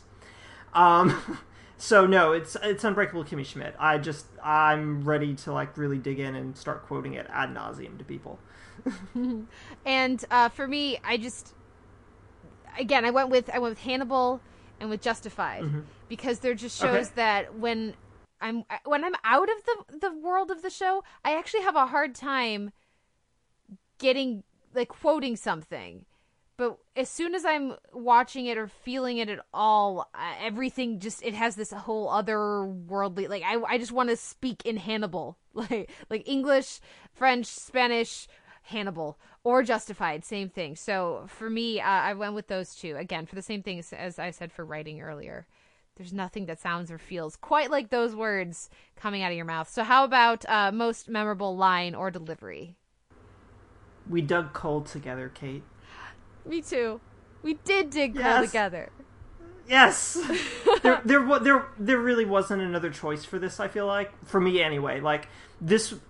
I mean, I watch so much TV, I hear so many lines, but as soon as I saw most memorable line delivery, I just wrote, we dug coal together.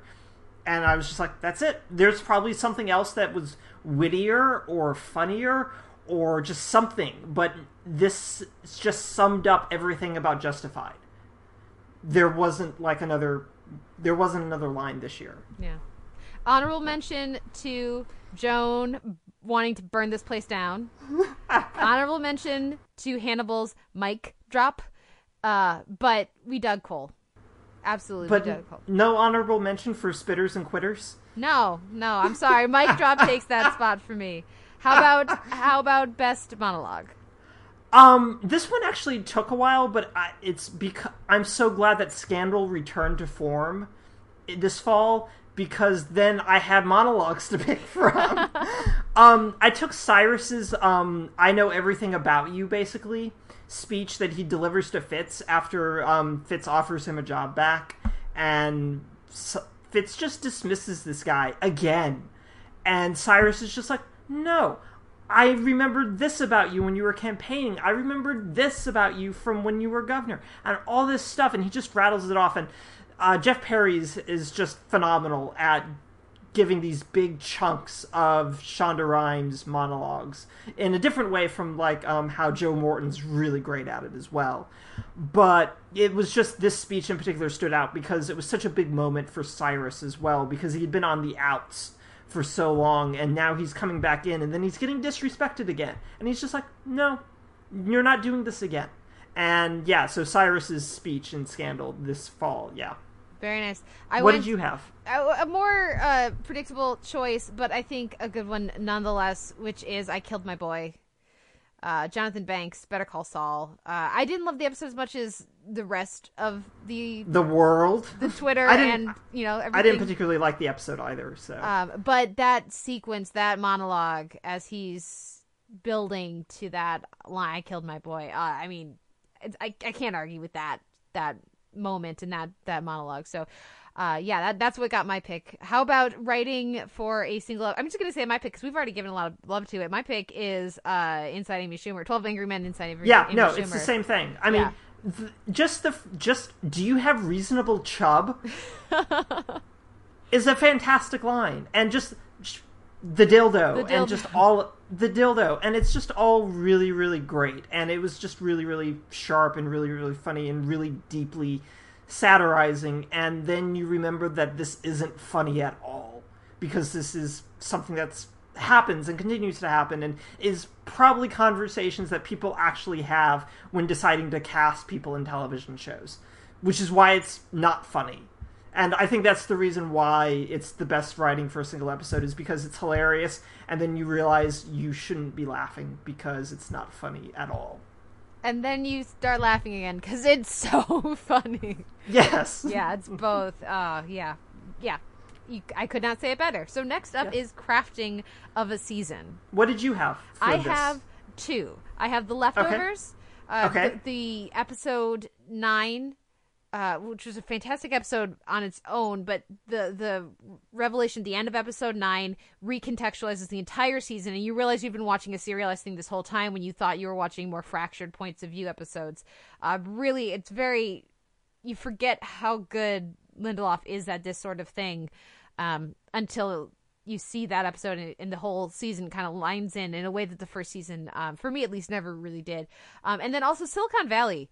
They did a really good job this season with structuring and building to where they were going to go with Big Head just constantly feeling upwards, and with the Condor leading, like the streaming leading to the thing with the Condor leading to their big break and the guy falling down. I mean, there was it was a really strongly narratively supported season for Silicon Valley. It was in serious contention for my top 20, though it didn't make the list.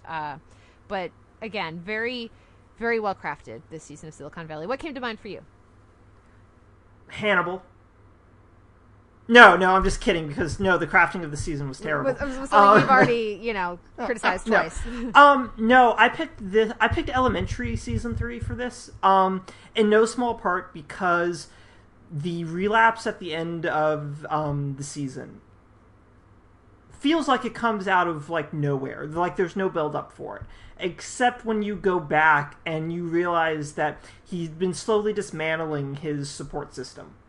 And then we got a lot of meetings this season. Him talking in meetings, which is one of my favorite things about Elementary, is how it talks about addiction. But he talks about the drip of existence and how he just can't deal with it sometimes. And just, you start to see all those pieces come into play once you start thinking about why he would even think about relapsing. And then you go, oh, you guys were building to this the entire time, and I didn't fucking notice until I looked back on it. That's really good for a show that's ostensibly just a procedural show about catching people through deductive reasoning. No, the serialized elements of Elementary have always been fairly strong, and this particular instance was just really, really, really strong. So, best crafting of the season for me was Elementary season 3.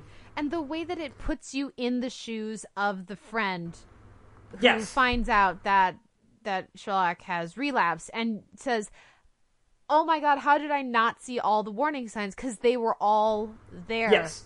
But I didn't want to see it, and so I didn't. Yeah, excellent choice.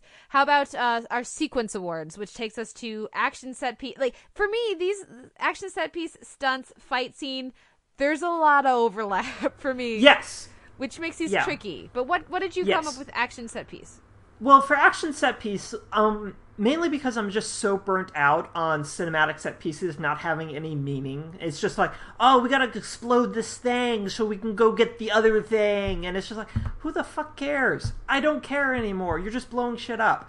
So I'm going back to my choice for use of a pre-existing song, with Major taking down the meat cute as a set piece, as a thing. It's not a great fight. It's not a great stunt, but it's a terrific set piece of him reclaiming himself and finding a purpose after being lost for most of season 1.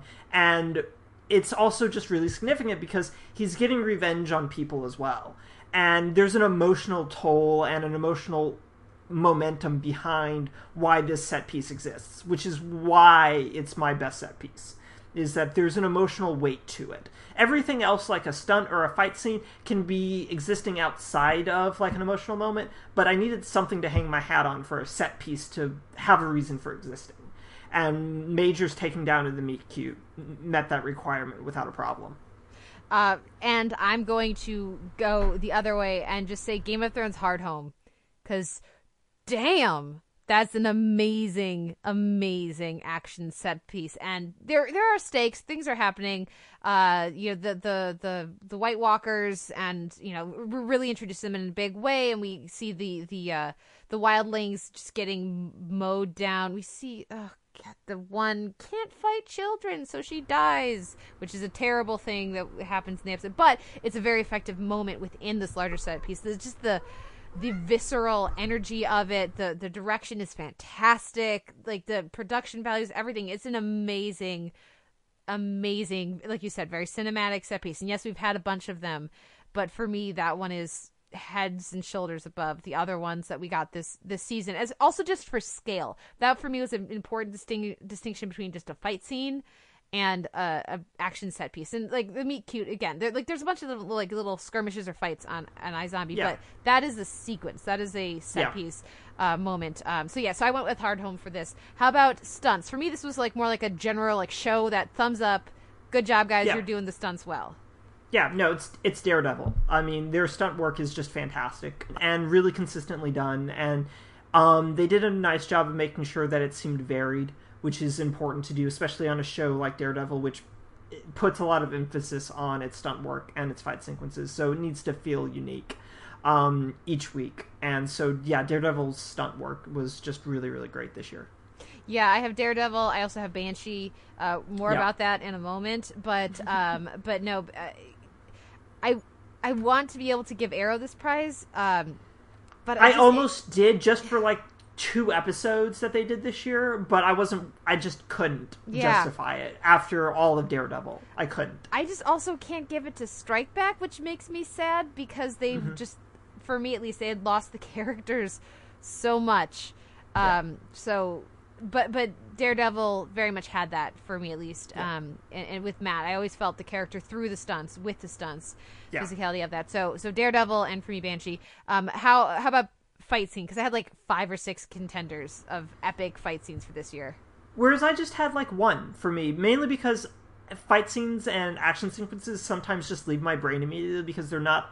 I don't watch a lot of shows that have a lot of fight sequences in them, mainly because I just tend to find them kind of boring after a little while. It just kind of depends. But Daredevil's hallway fight scene, which I'm sure is everyone's fight scene for a lot of folks that saw it, is just really great. Even if it does feel a little bit like Old Boy sometimes, it's still really, really good. And it's such a great example of, what you were talking about, what Matt does and how he operates. And it's just really, really good. Hannibal's fight with Jack, or Jack's fight with Hannibal, I should say, hilarious and wonderful. The hallway fight, like you said, from Daredevil. The Halloween fight on Blackish was so stylish and great. I thought that was pretty good. That was good times. And then Banshee, the trailer, and then my winner, though, for all of these is the car, the Banshee fight around the car, which I disagree with how that turned out. Show, I know you care, show, that I think the other person should have won and the other person should have died, but it was a tremendous fight scene. So tip of the cap to Banshee for that one. It takes a lot to best these other really amazing fight scenes, but this year I had to give it to Banshee. How about best dream sequence? Okay, this was easily the hardest thing that you asked me to figure out, because I couldn't remember a goddamn dream sequence. But luckily, Corey Barker, who writes at TV.com and is one of my best friends, was just like, dude, it's obvious. It's Limitless. And he was right. It's Limitless's... all of... however Brian imagines what the FBI does, as opposed to what they actually do, is great. So it's really daydream sequence as opposed to dream sequence. But no, it's Limitless's Brian's head about imagining what the FBI does, him talking to himself, but also just the 22 Jump Street stuff at the end of Headquarters.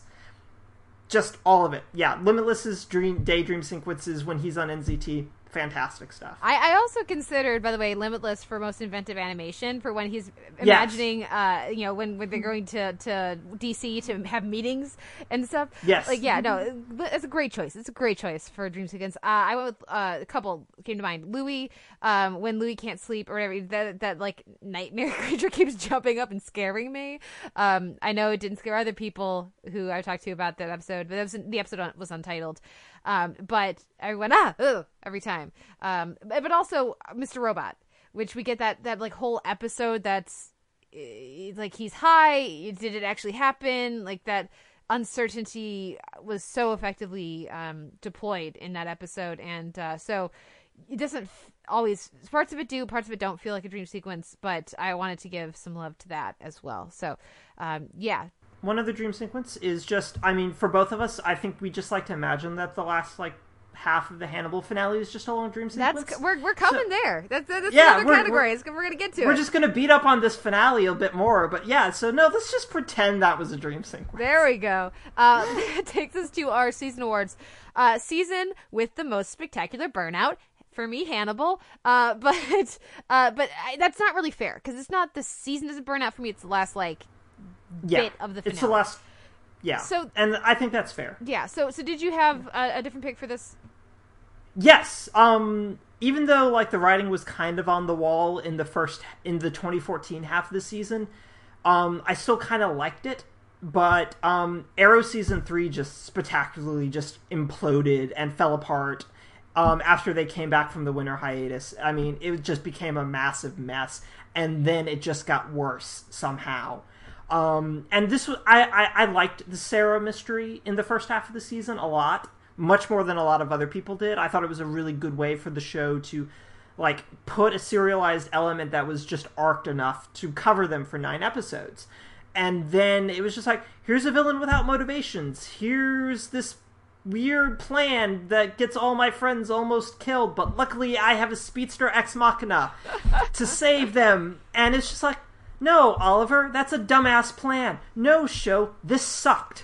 And so, yeah, no, Arrow had the most spectacular burnout this year. Yeah, no, that's an absolutely fantastic choice. The other one I have doesn't really qualify, but the Heroes premiere made me think that maybe it would have something entertaining about it. I'm sorry, I'm laughing at No, you. that is the correct response. There were a couple shows, and Quantico was another one where it's this is not good, but I feel like that could be I could like this show, and then just almost immediately it's no, shame on you for having any hope, no. So those that's a slightly different category, but. Sure. I felt like I should mention it there. And both of those choices just get shamed next to the correct choice of Arrow Season 3. But yeah, those are the ones I came up with. How about Season with the most spectacular slow build? I've already talked about this with Elementary and Sherlock's Relapse. That's my pick. Yeah, it was so subtle and just, again, so slow that it didn't even seem like it was happening. And it happened. So yeah, no, totally my pick was his Relapse. I also have Review. I also have The Leftovers, which I talked about, the crafting of the season. So it's a similar kind of idea. But no, Elementary for me was exactly that building to that moment of the choice in that the train on the railway there. Yeah, spectacular. How about finale payoff, which for me was also Elementary. Really? Yeah, no, I can see that as a payoff. I went with I love the Flash's season 1 finale a lot. I love it a lot. And his decision to leave his mom, to not save his mom, was the culmination of everything that season had been about. It was getting her murderer, finding out that he could save her by traveling back in time, and then he doesn't do it. And it was just fantastic because he realized his life was actually pretty good despite the fact that his dad was in jail and was in prison and that his mom was dead. That he had made this new life for himself because of this, not in spite of this. And I thought that was just a really big moment for Barry. And also we got all the finale of Barry and Joe talks, and then he calls Joe Dad. The feels. So yeah, no, Fast Enough payoff was just terrific for me, and I just really love that episode in general. But that was a great payoff for that season, I felt like. Yeah, great pick. How about most underappreciated finales? Is it a similar pick? No. If we were both on TV.com, I would say yes, because most of the Flash commenters didn't like Fast Enough, which I didn't understand. But I went with Blood Must Have Blood Part 2 from The 100, because I feel like not enough people really responded to that episode and really got into it.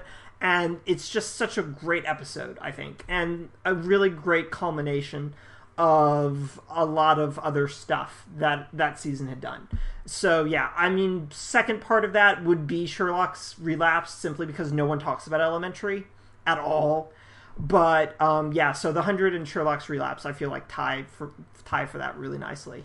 I have Girls, because I thought Girls had a fantastic finale, and really the end part of the season was very strong for me. But I loved that season finale for Girls, and I feel like at the end of the year here, very few people are remembering Girls on their list. I didn't have it on my list because there were some structural problems with the season for me.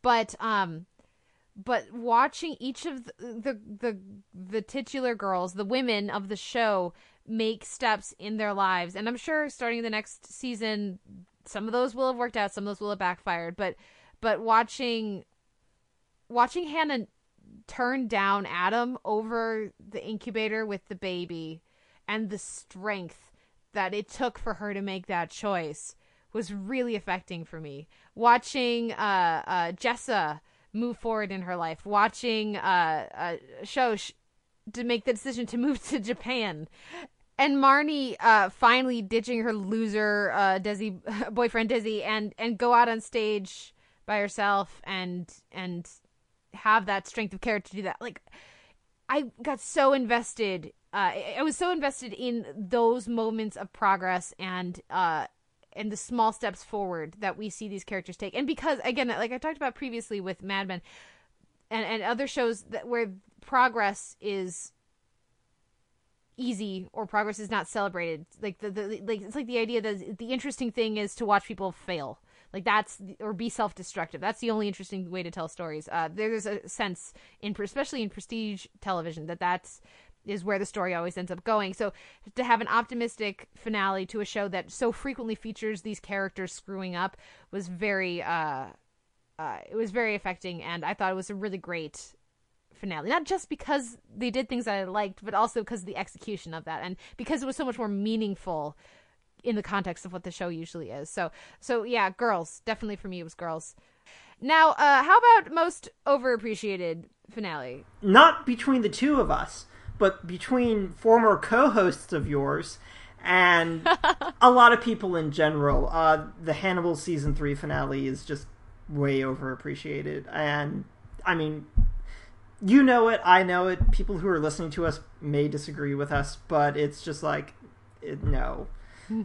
It didn't really work nearly as well as it should have worked, and you feel more strongly about it than I do, but it's still one of those things where this just didn't work as well. They didn't put in the time for it, and it didn't make sense. And this is one where I watched it. I watched it again with a couple of the people who, unprompted by me, had the exact same reaction I did. Wrote my review, my lengthy review, and my score analysis, then went online and saw other people's reviews and went, but wait, what? But we watched, did we watch the same, but did we watch the same episode? Because clearly I don't understand. This is not, exactly. So, yes, this is for us at least, the correct choice for overappreciated finale. Yeah, totally. Now we'll take a break and come back with our series awards. When we're together, I feel so grand. My heart goes tippity tap tap tap when I hold your hand. But I know there's another guy you fancy more. So even though I'm not the one you adore, why not settle for me? Darling, just settle for me. I think you'll have to agree, we make quite a pair. I know I'm only second place in this game, but like 2% milk or seitan beef, I almost taste the same. So won't you settle for me? Come on and settle for me. Say yes or no before I choke on all this swallowed pride. I have no problem being picked out from the bottom. If he's your broken condom, I'm plan B. So lower those expectations and settle for me. Am I okay with this? Totally. Whoa. Hey Josh, I wanna look good for you tonight, so I'm gonna get in touch with my feminine side. It's the sexy getting ready song, the sexy getting ready song. Primping and plucking, brushing and rubbing, the sexy getting ready song.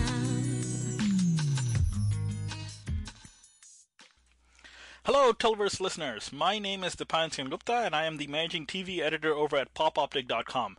And I am here today to present the award for the best use of Tova Feldscher in a TV series in 2015 for the Smorgasborgy.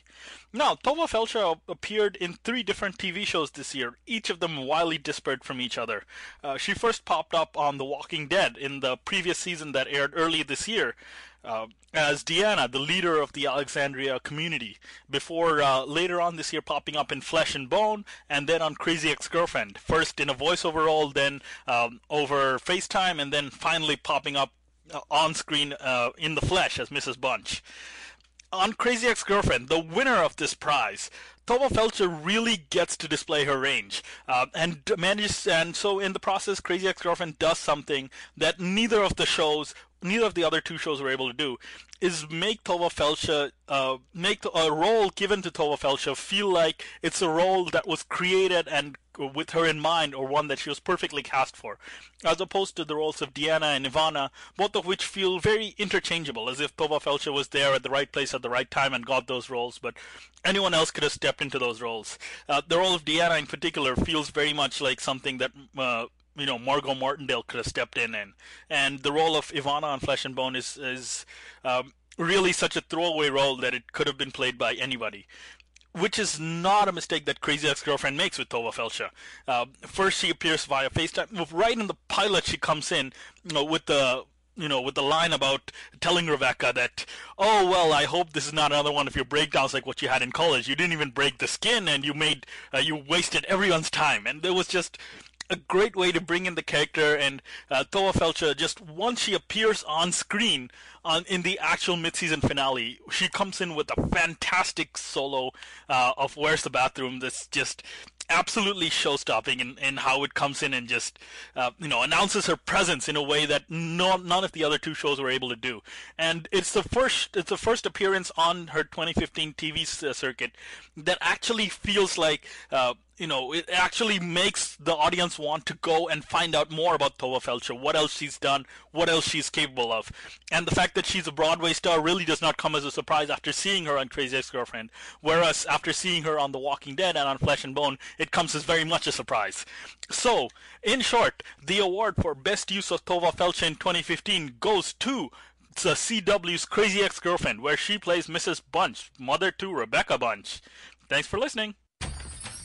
Where's the bathroom? Where's the bathroom? I need to use the bathroom. Tell me that you have a bathroom in this hovel you call home. I don't know which was bumpy, or the plane ride, or the taxi. All these freeways are a nightmare. Where's my purse? I need my code.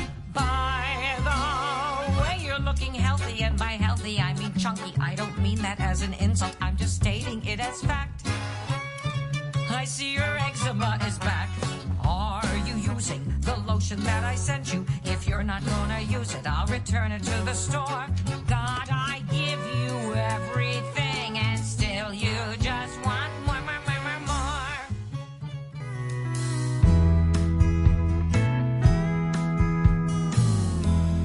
Daddy's little girl, princess of my world. I never knew a beauty like this before. So clever and cute, An angel with an attitude, I want her all mine all of the time. I know songs like this can come off weird,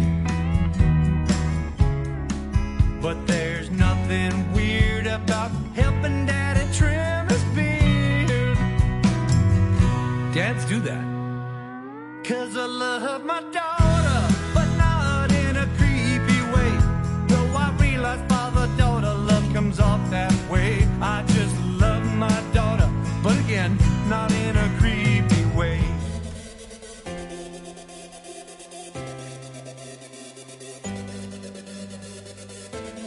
I get good parents, she gives good parent. I get good parents, she gives real good parent. I get good parents, she gives good parent to parents like me. I was born gifted, been blessed, didn't guess for the win. Yes, when I pull up, gym test, prepare for your parents to be impressed. I present proper like a TED talk. I got your current chick looking like Craig Falker. I'm here to conquer, I've come to slaughter. His dads and moms is my sons and daughters. Skilled seductors, I will kill and crush this. This shit's my business and I'm built for success. Expect to witness a familial love fest. Valencia, you zip, zilch, and bub kiss. I get good parents, she gives good parent. I get good parents, she gives real good parent. I get good parents, she gives good parent to parents like me. We're back with the Televerse, and that's right, guys. We're still going. We're still going here at the Televerse. You say we're still going, but Patrick. it's only been like 90 minutes. This is nothing for the two of us. That's very, very, very true. Famous last words. We'll see how things continue here with our series awards. So, Noel, what is your best new comedy that wasn't already in your top 20? The Grinder. But what if it wasn't? But no, it's The Grinder. The pilot for this is kind of bleh. But the show just progressively got more interesting for me just because I really love what Rob Lowe and Fred Savage are doing week in and week out. And then the show's weird meta-ness towards the end of this first half with The Grinder New Orleans and Timothy Elephant coming in. And just it got really sharp and really funny. But the other thing I really like about The Grinder is that undercurrent of melancholy that pervades Rob Lowe's character as he tries to adjust to being normal. And how he can't quite grapple with not being on a TV show, so he has to fit everything into a TV show framework. And there's something just really sad about that the show pokes at, but hasn't fully explored yet. And I'm hoping now that they've done The Grinder New Orleans 2-part, basically, that we start to deal with him having to live in Idaho, of all places, now. So what was your choice for a new comedy this year that wasn't on your list? Fresh Off the Boat. Okay. Which was on your list. Yes. And I thought it was just really tremendous and didn't make my list, but I mean, it's hard to think of the last time a network comedy came out of the gate so distinct and so confident. It was such an already settled cast. Even the kids. Normally, there's a bit of a curve, especially with kids, where either they start out really strong, and then you get tired of their precociousness after about 10 episodes. Or it's the other way where it takes them a while to really find the best way to use the kids. But no, I mean, it's such a strong first season and beginning of the second season for Fresh Off the Boat, which is why it was on your list. Yeah. How about best new drama that wasn't on your list? This one was really easy because this is also basically the fall's new best show was Limitless. Just the best new drama this year. Really sharp, really funny, really aesthetically interesting. Especially, I hate saying especially for a CBS procedural because The Good Wife is also really aesthetically interesting. But it's a show that you wouldn't expect to be on CBS. It's something that you'd expect to be basically, I would expect Limitless on ABC with its aesthetics sometimes sooner than I expected to be on CBS. So yeah, no, Limitless was easily the best new drama this year. For me, I had Better Call Saul, which I thought was fantastic. Really liked. Limitless was in consideration for me because I have. That's one of those shows that is. It passes the DVR test with flying colors. It is off my DVR almost immediately after it airs. But no, for me, it was Better Call Saul this year. A lot of. Again, the like I said earlier, the assurance and the confidence with which the creative team was able to come together after already having worked together on Breaking Bad. And to just give such style to that show from the first episode all the way through to the finale, very excited for Better Call Saul season 2. How about what show was your most improved? I actually had two. Scandal figured itself out in the fall part of 2015 by giving Olivia and Fitz exactly what they wanted, and it turned out that what they wanted was absolutely horrible, which we all already knew. But no, it was terrible, and it was insanely watchable. The show just rediscovered itself by giving Olivia and Fitz exactly what they wanted, and it just became suddenly way more interesting. Kerry Washington found her groove again, basically, and so did Tony Goodwin. They were just both Goldwyn. They were both just really, really great this year, and the writing just figured itself out again after the quagmire that was the spring part of the year. And then, how many did you have? More than one, or? Yeah, I've got a few as well. Now, but as a person who just hates and is completely not interested in the Olivia Fitz thing, should I tune back in? Because I just have such a lack of respect for Fitz and that coupling that I can't even enjoy Olivia because of how hung up she is on Fitz. What I like this season? Watching it implode is amazing. Like, I mean, there's just this... I'll give you, like, a really great meta moment where I think the show's, like, aware of the fact that people have been waiting to watch this collapse somehow, is that Melly and Cyrus get together on the couch and eat candy and popcorn to watch press conferences of all of this collapsing around them. And it's just really fascinating, and I would tune in because I'm not I don't like that pairing at all. I don't understand it at all, and I don't understand what she sees in him, because he's clearly adult and the world's worst human being. But watching it just collapse and watching Olivia deal with the fact that she has to be the first lady without actually being the first lady is amazing. It's really, really great. I would tune in and see how you feel about it. Okay, I will do that. I will do that when I next have some time, which, who knows? Who knows how that'll happen, but hopefully I will. Because I would just like to be in the conversation with that, because it's very interesting. Anyway, so the ones I have for this are two that I've already mentioned in passing. BoJack Horseman and Rick and Morty both had strong first seasons that really crescendoed to them, for me at least, finding their voice and finding their groove at the end of their first seasons, and then picked up their second seasons right where they left off and only continued to grow from there. But the real pick for me is Justified, just because season 5 was so much worse. Right. So yeah, that's really my pick for most improved. You had another pick? I did. I talked about this on the top 20 list, but it's Halt and Catch Fire just totally recalibrating itself and going, oh, these were the two characters we should have focused on the entire time. You were right, critics. No. But no, like the show rejiggered itself really, really nicely into a show that I really didn't want to watch ever again. And then I watched the season 2 premiere and just went, oh, wow, you guys just figured it out over the break. Kudos. Yeah, so yeah. Nice. Yeah. See, I can't even pick that because I watched the first few episodes of the first season and went, nope. And jumped into the second season. So I'm glad. You're much smarter than I am, Kate. I've always said so. Oh, well, I just learned to let go of completionism. It was a good moment for me this year, or last year when that happened. How about biggest drop in quality? Is this just basically the Good Wife Award? Yes, it is. I mean, it's just, God, what the fuck happened to that show, Kate? Yeah, we were talking about this off mic. We're just ready for it to be done. Yeah. Remember, like, last year, or even 2 years ago, when it was, like, one of the best shows out there, and we couldn't stop singing its praises? And now we're just like, oh, please go away, show. Please go away. Just, I mean, with a little bit of your head held up? Yeah. I mean, it's kind of, I mean, it's been entirely, like, this year, too. Like, I mean, I kind of liked what they were doing with the Carrie stuff at the beginning of season 6. I thought it was really interesting and that it was going to give Carrie some really good stuff. And it did, but then everything that progressed out from that just was awful. I couldn't deal with, like, the Kalinda send-off is terrible.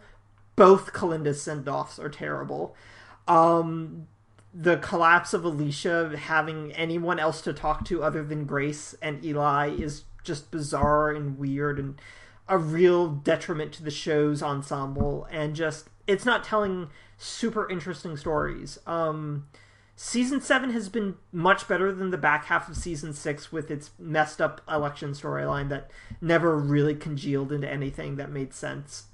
But it's become kind of a grab bag of, remember, wasn't this good?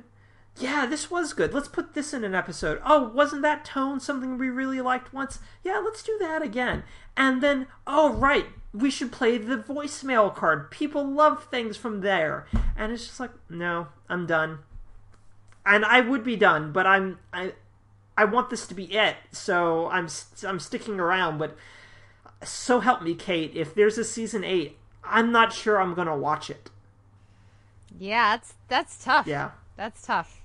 Okay, how about let's cleanse the palate. What's the most underrated series for you? Consistently, it's The Middle.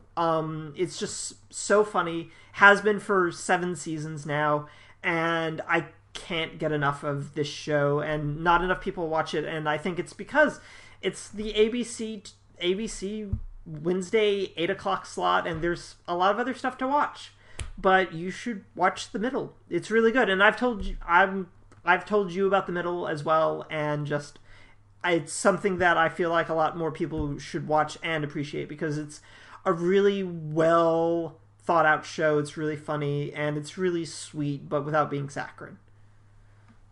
My pick for this, enough people never watched Justified. Enough people never watch Present Tense, Always Sunny. There's a few other picks that come to mind, but my pick for this is The Nightly Show with Larry Wilmore.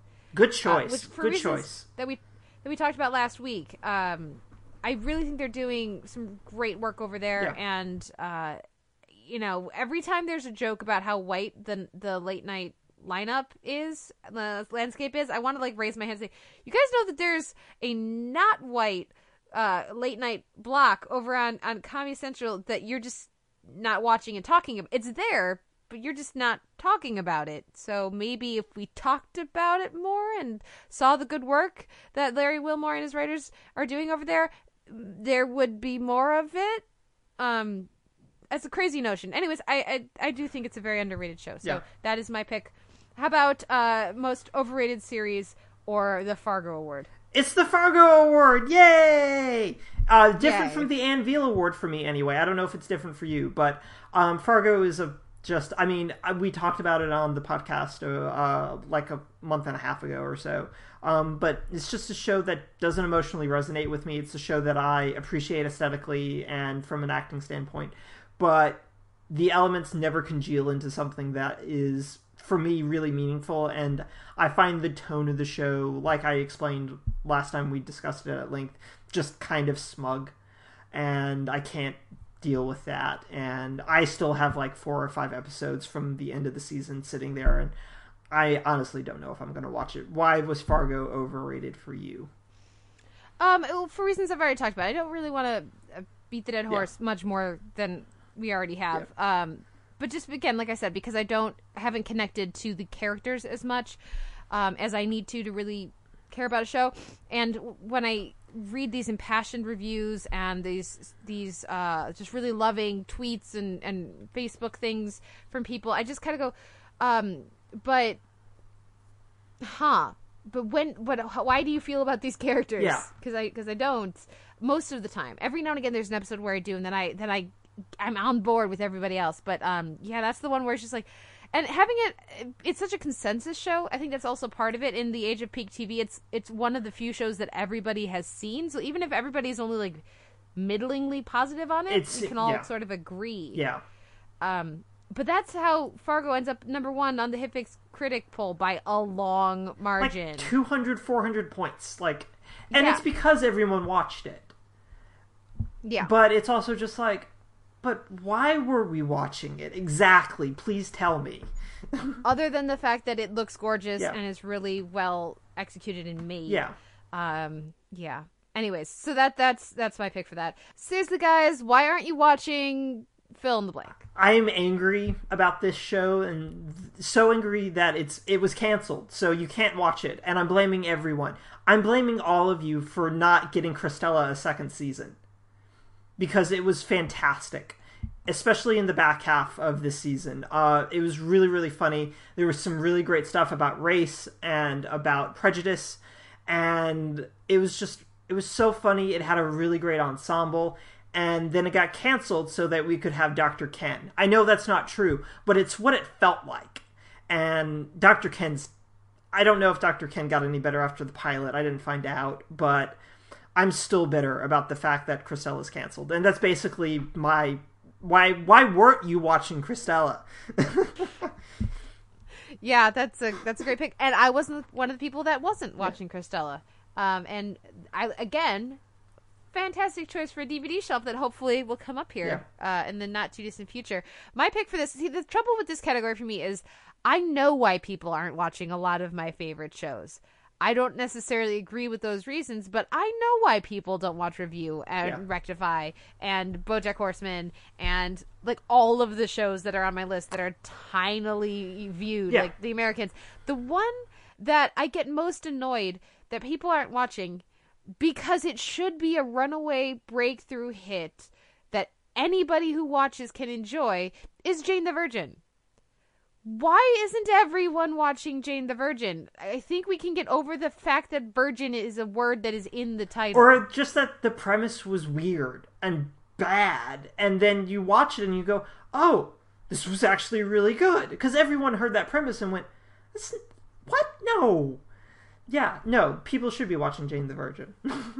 Like, I know why people aren't watching Steven Universe and Adventure Time and Gravity Falls. It's a stupid reason, but I know why they're not watching it.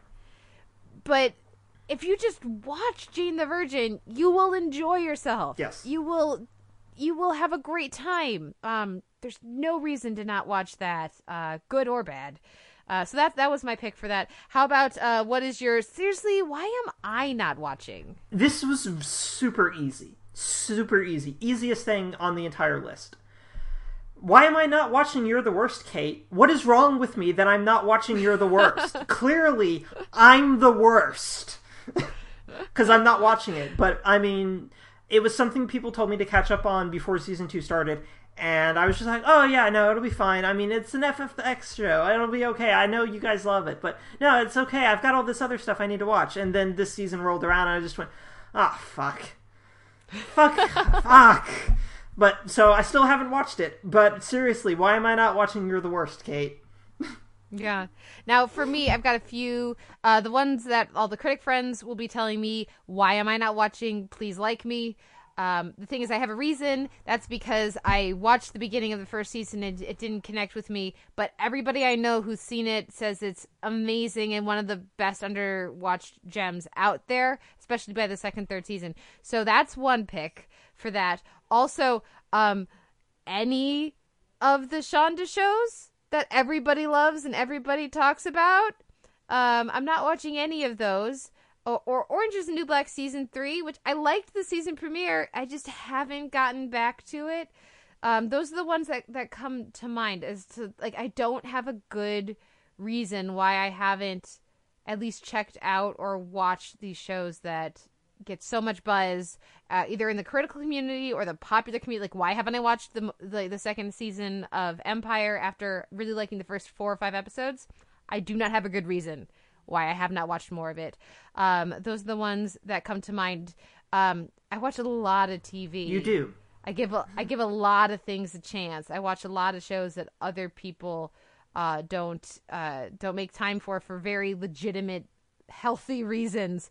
But those are the ones that come to mind, and those are the ones that had me going, damn it, when it came to make my list. Mm-hmm. So, how about the Ann Veal Award for her? I mean, it would have been really easy to have been Fargo, but it's Mr. Robot for me because I don't get it. It's Fight Club. I don't get it. No, I do get it in a number of ways. Like, I mean, Rami Malek's really great. The aesthetics of the show are also really great. But just from a structural plotting standpoint, I don't get why we latched onto this show so hard. In part because I was just like, well, obviously he's his dad. Why are we not having a discussion? And no, show being kind of cute and saying, well, you knew this all along, didn't you? Isn't going to make it okay. I don't feel flattered. I just feel insulted that you waited 8 episodes to tell me that. And then like lots of other little twists about like, oh, it's his sister. Wait, what? And she never thought to. No, you don't get to do that, basically, is how I felt about it. And it was just like, this is an unreliable narrator to a point of not being unreliable, but you just withholding information from me so you can have a twist. And I don't get it. Okay. Yeah. Fair enough. What did you have for this? I have 2 picks that you will not be surprised by. The 100 and iZombie. Okay. We've already talked about them. Yeah. Where it's like, I wish I felt as passionately and strongly about the show as so many people do. I wish I could be one of those people leading the charge for the shows. The other one I have is Banshee, because I've seen all of Banshee, mm-hmm. and the other people that I know who have seen all of Banshee are so obsessed with it. They love it.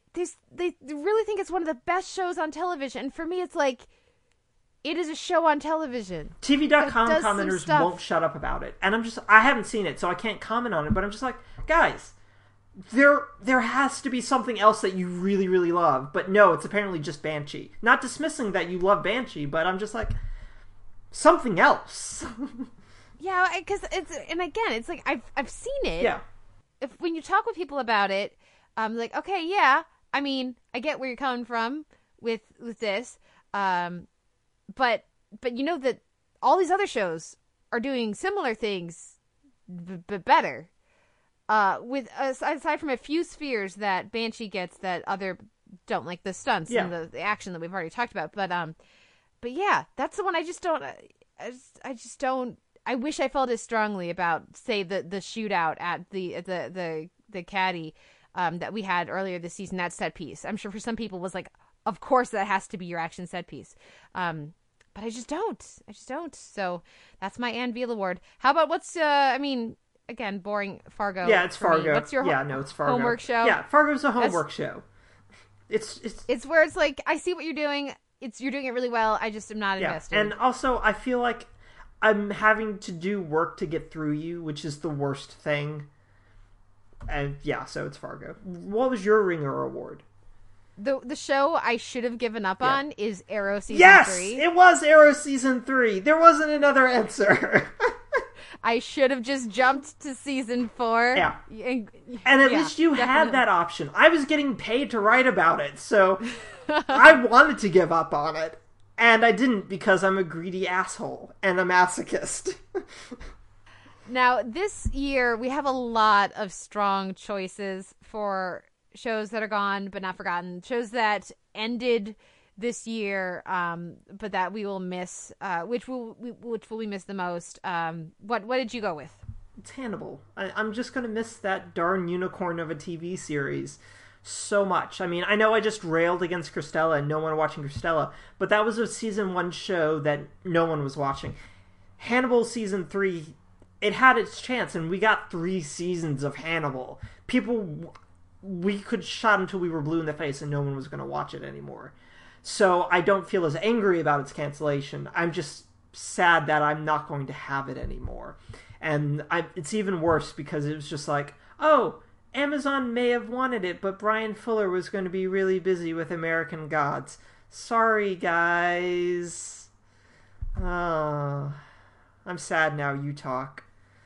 Okay, well, the thing that keeps that from being a slam dunk choice for me is the fact that I don't know that I want more after where it ended in my head or in realsies. I just kind of wanted to see how they wrote themselves out of that corner. Okay. So but the idea of that show not being on TV just makes me just really sad, and that it pushes boundaries, and that it had this really epic male relationship at its core that isn't there anymore. Most of the shows I absolutely agree, and I'm gonna miss watching it, but I can revisit it. So that's why for me, these were a lot of shows that ended, with the exception of Married for me, or a lot of shows that ended that I was like, they had really good runs, and at least they went out well. I thought a lot of shows had really strong final seasons this year. We had Justified, we had Parks and Rec, we had Mad Men, we had Hannibal. So the other one for me is Key and Peele. Yeah. And if they weren't as inspired and they were ready to end the show should end. But that doesn't mean I'm not going to miss having it on my TV every week. So Bastard Executioner didn't make your list? No, shockingly enough, it was just outside that top 6. At least it ended on his own terms, supposedly. That's the most important thing that has ever been a thing. Of course. Yes. Of course. So now we're going to take a break, listeners, and come back with one more segment with the rest of our moments and miscellanea category. So let's reminisce about these shows that we will miss so very much as we go into our last break. We'll be right back. I once met a lass so fine, she was drunk on barley wine. I'd been to sea for months or 3, I knew I could make her mine. And the lass was past consent, so it was off with her we went. And we threw her in bed and rested her head, and he left, 'cause that's what gentlemen do. A woman has a right to a drink or two, with a worrying about what you will do. We say yo-ho, but we don't say ho, 'cause ho is disrespectful, yo. I'm the M to the C to the M-O-M, and when it comes to mom rappers, I'm the biggity best of them. Wow. Oh my God. Sending out this rhyme to my homie number 1. His name's Carl Stewart, but to me, he's just the son. Word up. Oh! Okay, so you got that running man down. Can we please turn this off? Did he say turn it up? No, I missed it. Turn it up. You left some stuff behind that I can send you if you need, like your best friend Bear and your magazines. Going through all this stuff, but it looks pretty risky. You use so much lotion, but your socks sure are crispy. I see your face off. That guy walking around, it's a face off. That ain't even your face. Passing on the Christ. Get me down off of this cross. Passing on the Christ. You know my daddy is the boss. Disturbia. That's not even a word. Gonna unnerve ya. Now there's a whole lot of kinky. Bet that room is stinky. 50 Shades of Grey. All right, white people. Who's a slave? I'm not a slave. Whoa. 12 years a slave. Whoops. This is Kate. While Noel and I were not big fans of Fargo this season, we were definitely in the minority. And here's one of my recent guest co-hosts, Max Bloodstein from Pop Optic and several other places, with his thoughts on the series and why it is one of his absolute favorites of 2015. As much as I enjoyed the first season of Fargo, I couldn't help having mixed feelings. I enjoyed the chance to revisit the world of the movie, yet ultimately felt like the show was hamstrung by its connections with the Coen brothers' 1996 classic film. But whereas showrunner Noah Hawley treats the movie like a blueprint in Season 1, he uses it as a stylistic inspiration in Season 2, copying the Coens' gallows humor and distinct sets of setting while using them to create a series wholly its own. Hawley introduces an ensemble cast so rich that major characters could drop out for entire episodes without the show feeling empty or lacking in the slightest. He also ups both the tragedy and the humor. Some of the season's moments richest in pathos are also among its funniest. Every episode of Season 2 is an embarrassment of riches for writing, acting, mise-en-scène, and music.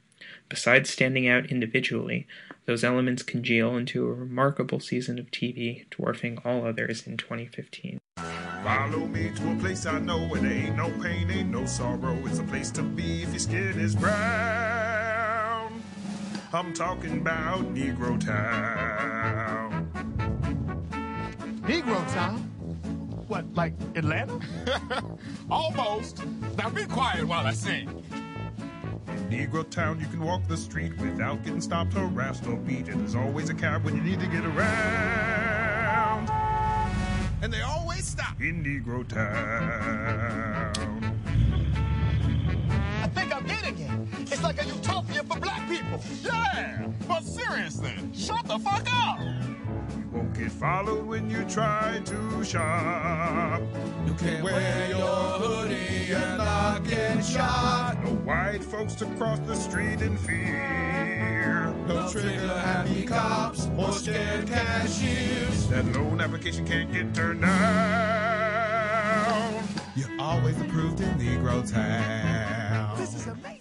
We're back for our final segment here on the Televerse 2015 Smorgasborgy. So many insane moments, so many exciting and thrilling and devastating and lots of other adjective moments this year in television. Noel, what was We've your already talked trippiest about scene? it, so I'm not going to say too much about it, but it was Alana and Margot's kaleidoscopic sex. I mean, I was genuinely worried because that's how they come back from the commercial break, and I thought I had taken some acid, and I was really concerned about my health for a moment. But no, so I think that scene's just great, and it just made me go, yeah, man. So yeah, no, definitely my trippiest scene. Yeah, I think that's the correct choice. I also want to give a shout out to Weird Mageddon and bouncing between the different weird bubbles. Good choice. Which was, again, so fun and distinct, the way that they managed to And do the all this live action difference. part was my favorite. That was super cool. So How about, cool. what is your WTF moment of the year? I have a best and worst for this, actually. Yay! Go for Okay, it. so my best WTF moment was the reveal of CC Drake as A on Pretty Little Liars. Because it that doesn't doesn't mean anything to me. No, no. So I would explain it, but it wouldn't make any sense because Pretty Little Liars doesn't make any sense.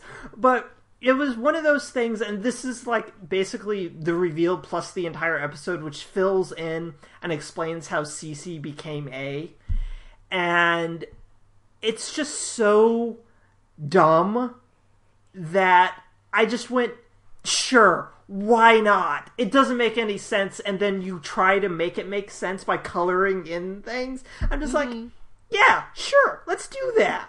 All right, I'll roll with this. It's total what the fuck, but I still loved it in just the fact that the show, after like 5.5 seasons of build-up, went, oh yeah, it's Cece, and you're just like, Cece? Okay, sure.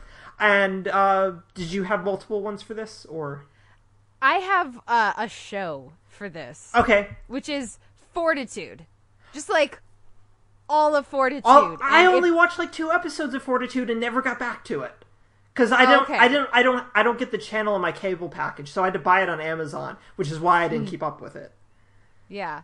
The lovely people at the show and at Pivot sent us screeners so we could review it at Pop Optic this year, and so I was able to watch it that way. And if I have to pick a particular WTF moment, the fork. There's like with the fork and the stabbing and the opening up of the cavity and the vomiting, the clear with the it's like what even is like what is happening right now? That like broke my brain. And of course, because we had screeners, I saw it like 3 days before anybody else, and also I reviewed it for the AV Club, so I watched a bunch of episodes before anybody had even seen the show, and then I watched was a little bit ahead. So I would just be like, who do I know who's reviewing the show like every week, because I need to message them, and so we can go, what did I just see? What just happened? So it's easy for Fortitude to get forgotten here at the end of the year, but like when I was looking over the list, it was like, well, WTF moment, that is just the category that just is Fortitude. Because holy crap, mastodons in the snow and like the bees, the wasps are like out of the, oh man, like insane the stuff that they were doing this season on Fortitude. For most of the season, they sustained it way better than they should have been able to. So yeah, WTF moment. Did you have another pick? I had the worst WTF moment, which is, oh God, we're just going to keep beating up on this, is the closing moments of the Hannibal finale. It's just like, what the fuck, show? No. Okay. Yeah. Okay. How about gut punch? I've got several for this. This was really hard for me because I couldn't remember a gut punch, so I'm looking forward to your list. But I went with Lex's betrayal of Clark and the 100 at the end of the season, just because, I mean, we should have seen it coming, and I thought that they had just established their relationship and their bond, and then no, Lexa just went, no, I'm going to leave now with my army. Have fun! And it's just like, oh man, I feel broken a little bit. So what did you have for your gut punch moments? I have a pick from the 100 as well, which is all those kids. Oh, God, yeah. Are we killing the children? Yeah. Points to the 100 for not backing down from that. Similarly, there's a moment in at the end of the second episode of Man in the High Castle where you're like, oh yeah, they did just gas chamber those kids. That's the thing that we just did. We're willing to do that on this show. But I also have, we've already said Sherlock using from Elementary. We've given so much love to Elementary here. But I also have the Man-Seeking Woman, the tea party with the math. Every woman who wants to have kids someday, who is, I'm 30, I turned 30 this year, who is approaching that like age sphere, has had that internal thought process or been, had a delightful conversation like that. She probably didn't want to, but been forced into that conversation with someone. So that's just like destroying, just crumbling of Liz in that tea scene was like, yep, that is a thing that has not been really captured on TV as beautifully and as just like soul crushingly as you just did.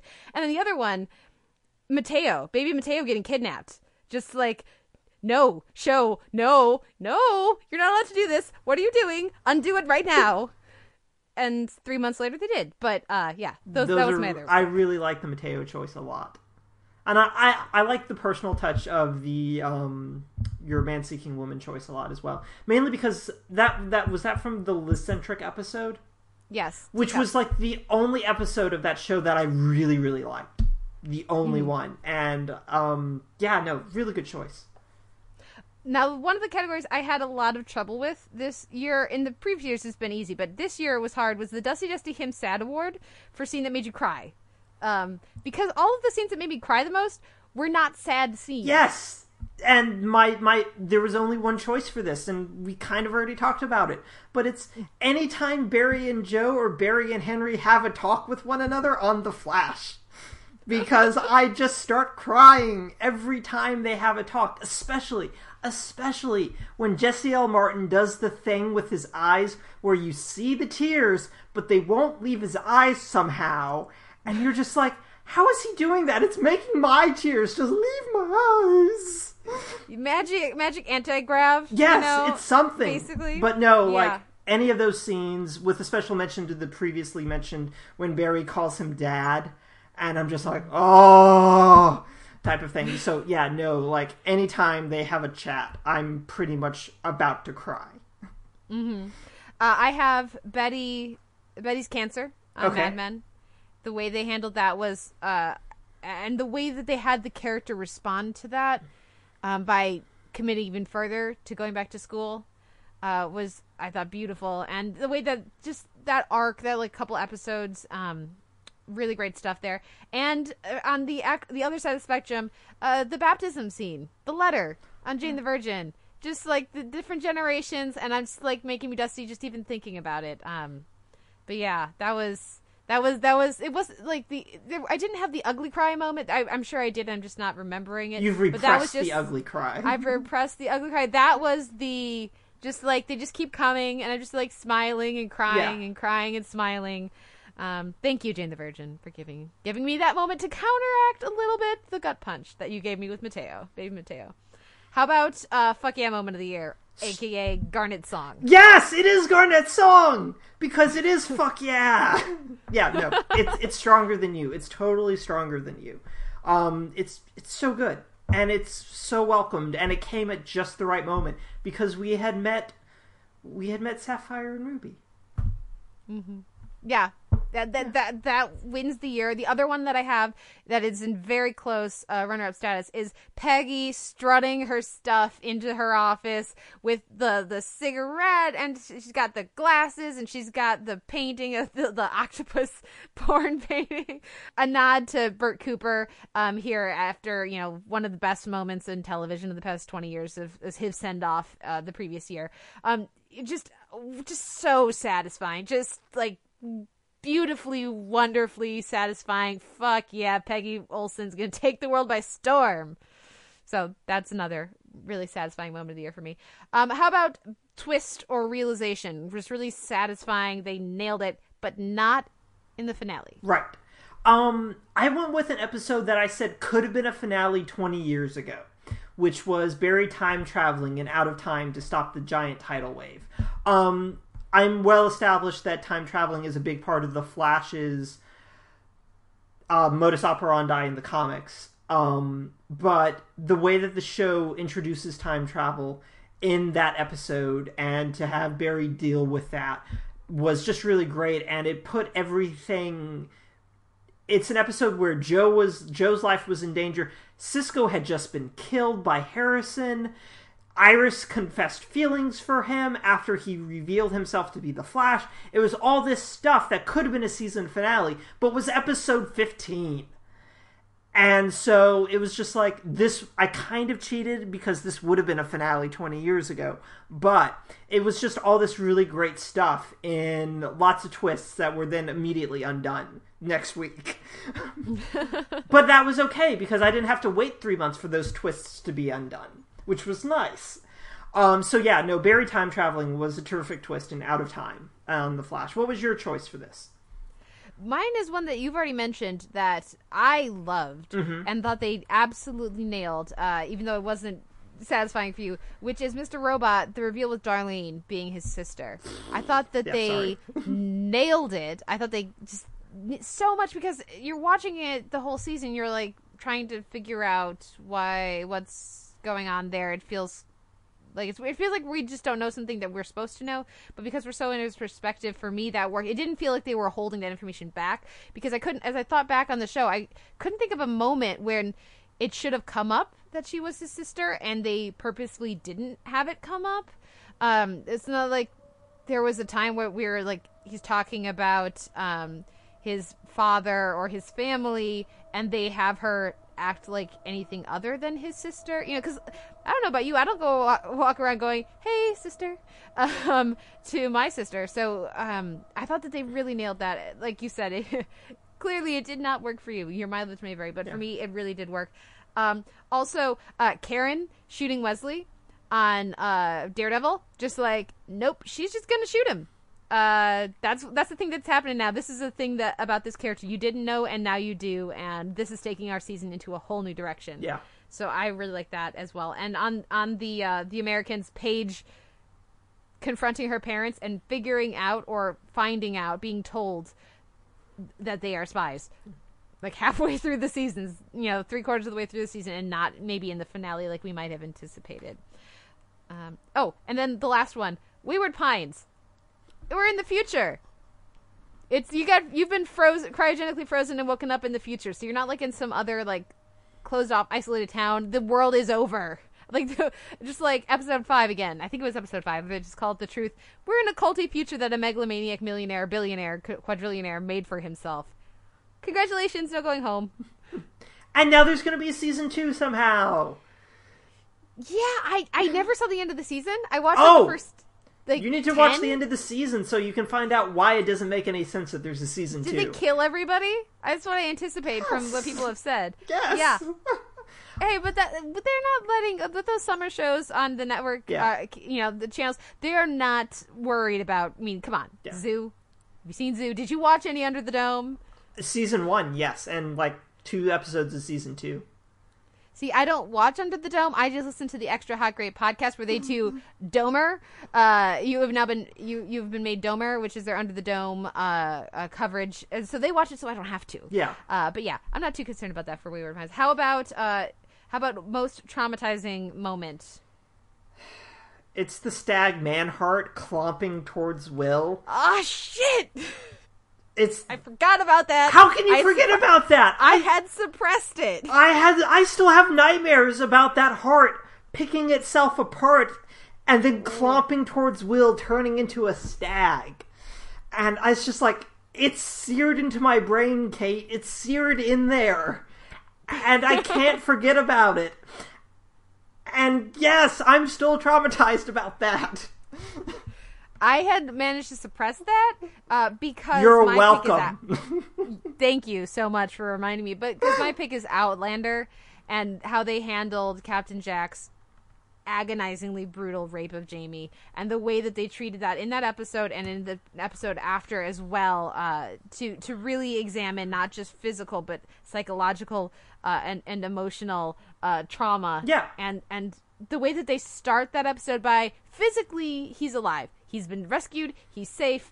That it's over, air quotes, but that's not how it works. Of course it's not over. Of course he cannot be with the people that he's physically around because he can't escape his trauma that easily.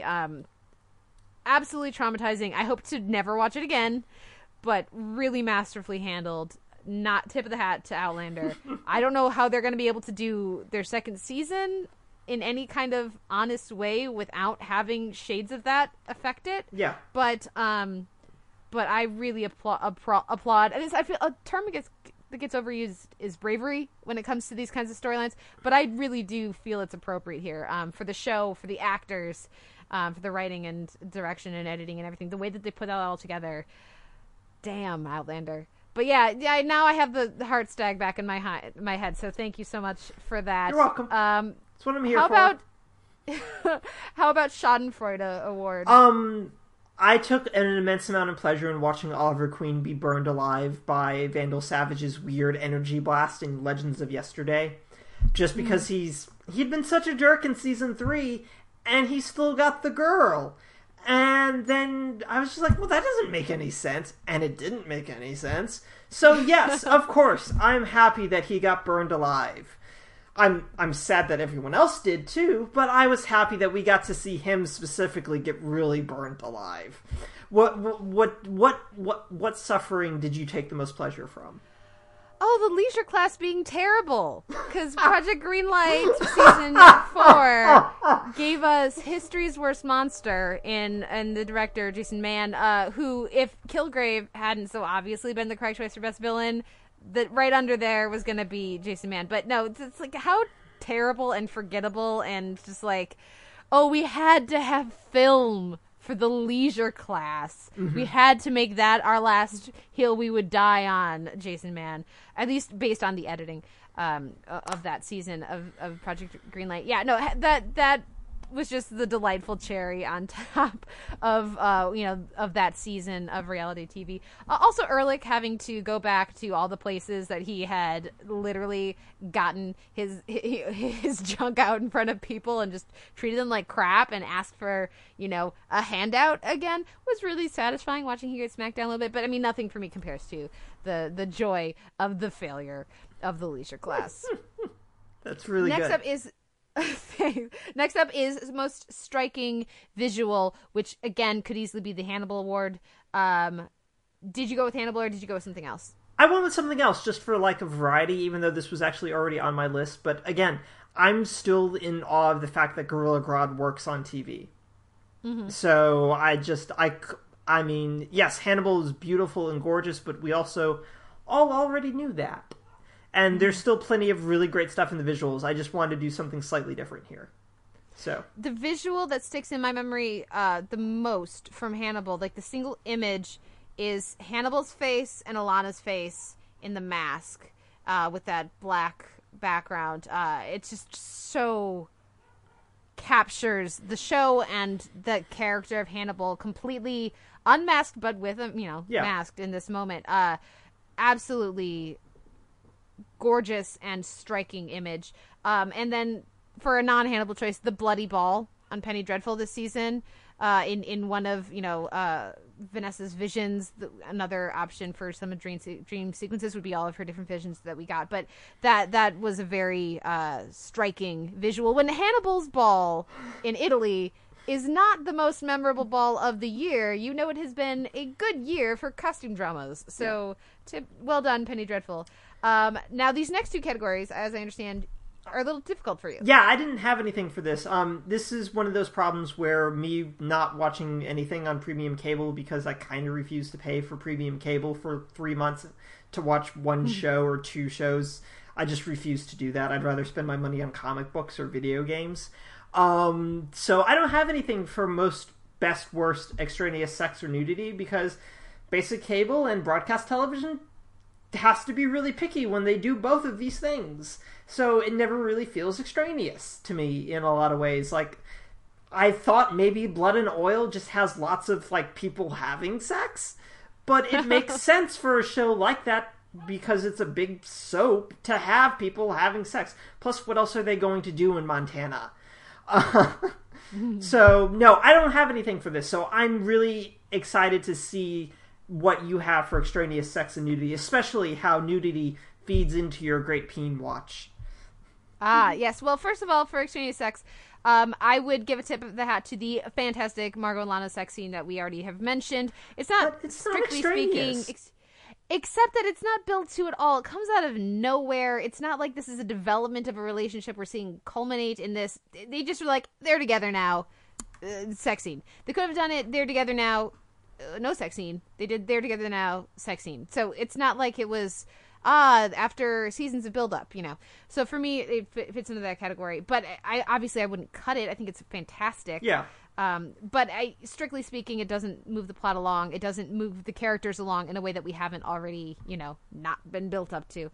Also the Sense8 orgy is hilarious and amazing and just beautifully called back to later in the season with Sense8. When a show says, Hannibal 5-way, challenge accepted, and they do it with such a sense of humor and really sexily, I would say. I don't know from orgies, but as really, well as Kate, they do. Really, all of my favorite TV orgies are all the comedic ones, like Review, like the one with Tom Lennon. Party Down. Yeah. Hilarious orgy sequence. But no. So I would give a tip of the hat to Sense8, which had a lot of fun with it and really went all out, and it was delightful. For extraneous nudity, Sense8, Cucumber. I think it was Cucumber. It may have been Banana, but I think it was Cucumber. Had just one of the funniest bits of nudity of the year, peeing on the screen, and it's like this ridiculous moment, and it's just a bunch of older gentlemen just acting like immature children, and it's hilarious and great. And if you've seen it, you know what I'm talking about. And if you haven't, me describing it won't be helpful. And the other one I'll mention is Outlander, but not for peeing on the screen, because I don't need to go back to that horrible place, Mindspace. Instead, for when we have our newly having given birth mother riding off to save her brother, and she has to stop because she's full to bursting, and she doesn't stop to pee, she stops to pump and dump, basically. Old school pump and dump. And I was like, that is a thing on my television. That's pretty Yay! cool. That's so awesome that's the thing this show did. It's like, yes, a boob is not just for men to enjoy the look of and other things. It is also a method of giving life to infants. So let's acknowledge that as well. A reality of being just having given birth and going off to save the day. There are other hardships and realities of that too. So very glad to have that little bit. There's plenty of peeing on the screen this year. It was a fantastic thing to be actually paying attention to this year. Thank you, HBO and Showtime, specifically for your contributions to that. But I want to give some love to Outlander in a different kind of way for extraneous nudity. How about shipping moments? All right. I had a couple that were just like hardcore. I went with one show that hasn't been on anything else, and I just went with any and everything that involves Phryne and Jack and Mrs. Fisher's murder mysteries. Okay. Do you not watch Mrs. Fisher? Have not seen it. Oh God, it's so great. It's Murder, She Wrote in the 1920s in Australia. And there's a lady detective who has all this unresolved sexual tension with the local police detective. And it's fantastic. And this season, like, really played up their getting into a relationship with one another. And there's a lot of double entendres, and there's a lot of flustered moments on his part, because she's a sexually liberated woman who will flirt with anything and sleep with anything that moves, provided she's interested. But she loves him, type of thing. And, I mean, just the chemistry between the two of them, but also just every line of dialogue between the two of them becomes a little moment of ship. And I love watching the two of them interact with one another. So that was my best shipping moments. What were yours? I had 3 that came to mind. First of all, Peggy and Stan in the Mad Men finale, just like, yes, it's very rom-com-y, yes, it's very When Harry Met Sally or whatever, but I don't care, because I had a stupid silly grin on my face the whole time, and it was amazing. They're on the phone, and she's realizing that she loves her best friend, and it's one of those things that just, like, it just makes you so happy. And watching both of their reactions, and then, you know, the rom-com movie moment of running up and everything.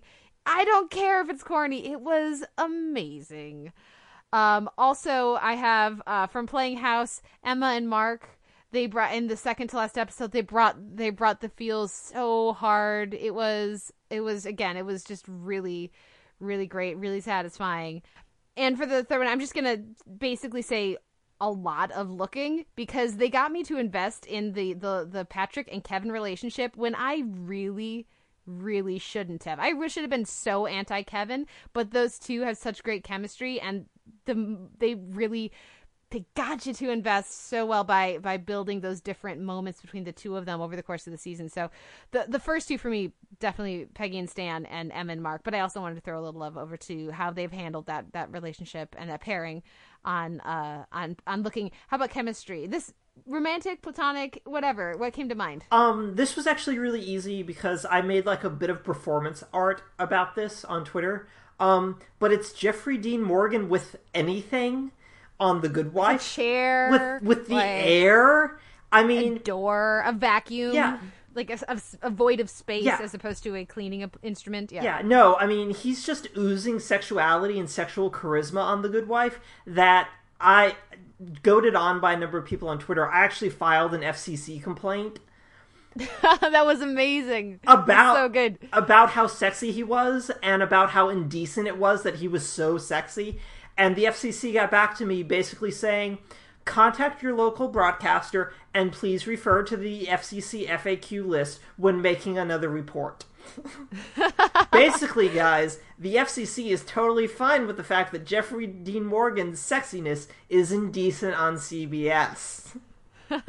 So yeah, that was my choice for most chemistries. Jeffrey Dean Morgan with everything.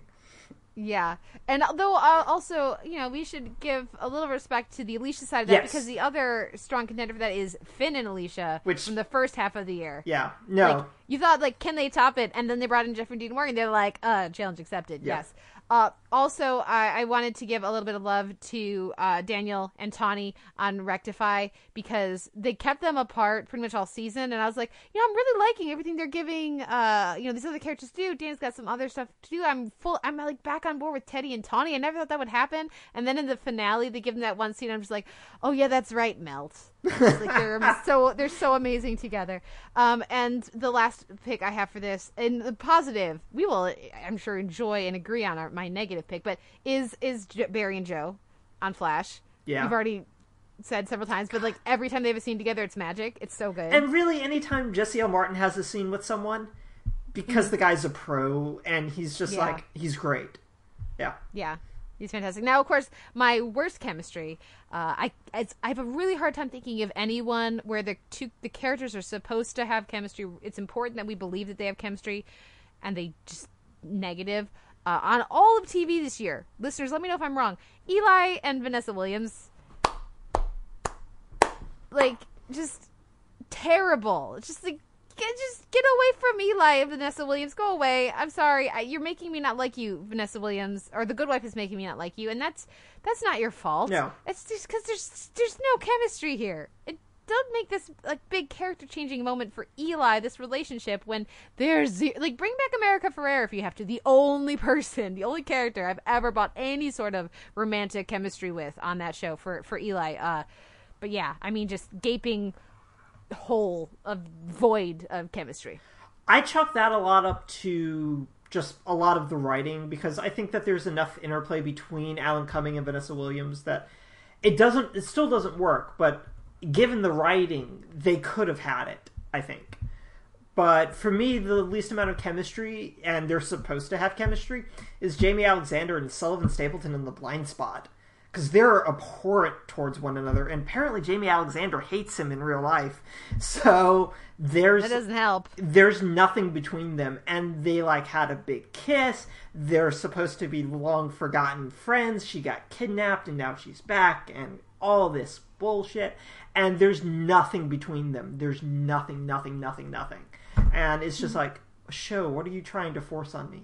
It's not working. Undo it. Yeah. Undo it. How about Oxygen Award for for comedy? So, moment so funny you couldn't breathe. Oh, I didn't do a moment. I just did an entire show because I should have done moment because I approached this way too broadly for this thing. Okay, I'm sorry. I just went with the entirety of Unbreakable Kimmy Schmidt. That's what I did too, and then I picked one moment to be indicative, yeah. But that's what I did. Yeah, no, like, I mean, it's pretty much Daddy's Boy to me, made me lose oxygen. Because it was just like, oh, okay, they're going to make a joke about him being a daddy's boy. Okay, that's fine. Oh, it was a musical? And then we got the musical. And then we got Robert Osborne being really upset that they were going to show it again on Turner Classic Movies. And I pretty much fell off the couch. And then they did another song from the musical during the closing credits. And I just passed out at that point. I went with the karate sequence with John Hamm. Which it's just so good. It's just so good. And then the other pick I have is from Silicon Valley, the SWAT board sequence. Oh, yes. I've seen a clip of that. It's really good, but I don't have any context for it. So, but it was funny. It's really funny. Kumail Nanjiani and Martin Starr just nail it. Just like the deadpan of it, just like the engineer approach to well, if we get him to kill himself, then here's the pros and cons. Just a really, and it builds really nicely too. So those are my picks for that. How about Oxygen Award for a moment so dramatic you couldn't breathe? It was Will breaking or show. Yeah. No, this I actually came up with a moment, but it was Will breaking up with Hannibal at the end of Digestivo, and Mads just like kind of crying a little bit, and I kind of just stopped breathing watching the two of them try to end this relationship between the two of them, and I just went, I literally like had to remind myself to breathe. Because I was just really invested in that particular moment, and it's basically a credit to them as actors that I just kind of forgot. Yeah, and I have the same thing, and for me it's I've already talked about it a bunch, but it's The Americans. Yeah. The wig removal scene with Martha and with Clark. Yeah, again, it's just that those actors are so in that moment together. Yeah. And they really capture that and convey that to the audience too. So you're just completely in there, and if you breathe, it'll disturb the moment. So yeah. You can't breathe, and then you turn around and you're like, I should probably breathe because I need that to live. How about most ridiculous moments? This was still goes back to my what the fuck moment, which is CeCe Drake being A, because it didn't make any sense. It's like both this was great and then this was terrible. Plus, there's also this sequence where the liars break into her headquarters, but it's like a Star Trek console of like high-tech stuff with a big video screen that's a hologram and just all this stuff, and you're just like, where the hell did this come from? This doesn't make any sense. And so yeah, no, totally ridiculous on Pretty Little Liars, but that entire show is ridiculous, but this was peak ridiculousness. What did you have for your ridiculous moment? I have a couple. I have Hail Trakanon, which was a recurring bit in the finale of Man Seek Moon that I really enjoyed. I have Frank all like covered in black paint with the recorder on Charlie Work in Always Sunny, and our Church of Perpetual exemption. Yeah. On and also connecting to that, what people sent in to last week tonight, and every time that came back on the show, because it's just insane, and I love it. So how about best interactivity? For me, this is the Fannibal Award. Yeah, no, it's the Hannibal Twitter feed and just how the show interacted with its fans, and like Brian Fuller retweeting stuff, Brian Fuller live tweeting episodes. I mean, just it's insane. They were really great at interacting with their fans this year, and I mean that Hannibal. I don't really follow a lot of like show Twitter feeds or showrunner feeds because I'm not like super interested, but I follow both of them. I unfollowed them once the show was canceled, but I followed both of them and loved everything. I mean, just their Comic-Con stuff with the little Funko figures exploring Comic-Con, terrific. So yeah, definitely. Let's move swiftly on to the La La La Award for show we don't want to have spoiled. What's yours? What's yours? I have two. Okay. One, because this is good news for the listeners to be aware of. Starting the new year, we'll be moving to a new day. We're having a programming change. The podcast will no longer be recorded on Mondays. It will be recorded later in the week and will be released probably on Saturdays. So this will no longer be an issue for me, but recording on Mondays means I can't watch Jane the Virgin live, which means I need to just stay away from Twitter, and I need to not be talking to anyone because I don't want to have anything spoiled, any moments, anything like that. And the other one I have is Gravity Falls, because you never know when they're going to freaking air an episode. So it's 6 months. I mean, it takes 6 months to make an episode, and then they air it immediately after they get it. And we only have one left, so... Yeah. It won't be too much of a concern for me moving forward, but this year that was a significant concern. How about for you? Both last year, but also going forward, it's the 100, because I don't really worry about spoilers that much. Like, someone spoiled The Force Awakens for me, like, the day I was going to go see it, and I just went, nah, okay, it's fine, whatever. And I love Star Wars. I don't want to know anything that's going to happen on the 100 whatsoever. Don't tell me. I want to find out. So yeah, no, that's my la la la la la award. What are you pretending never happened? Your la la la award that pretend. Well, this is clearly the Hannibal finale la la la award. That's like it's come every time you brought it up. I've been like, dude, there's a category for that, and it's called the la la la award for thing we're pretending never happened. So the end of the Hannibal finale. It's great that you say that, because that wasn't my choice, because it was just like the show's over. And I'm just like kind of like at peace with it, I think, at this point. But by God, Kate, Oliver running into his baby mama and his son on Arrow is something I'm going to have to live with for seasons. Oh, that's amazing. Unless she's in that goddamn grave, I am pretending this did not happen. Because it's horrible and it sucks and it feeds into an award that we'll give in a little while.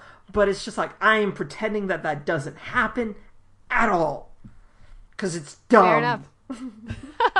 That is a fantastic choice. Another thing I'm going to pretend never happened was me saying that this was our last segment, because I want to take another break. We're going to take another break, guys. We'll come back with our very last segment, for reals this time, after this. So you heard from some folks that I ain't been true. I guess you still get gossip in the clink. It happened on one night I was full of Soko and lime, when a pretty boy bought me a drink. And he said, darling, you're too pretty to be sad.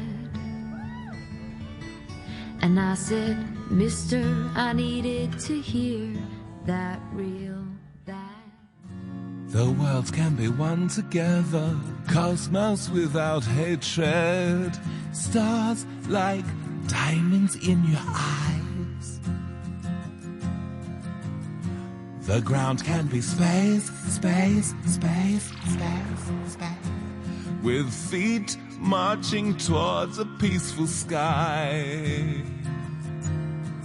All the moon men want things their way, but we make sure they see the sun. Goodbye, moon man. goodbye, goodbye, moon man. Goodbye, moon man. Goodbye, moon man.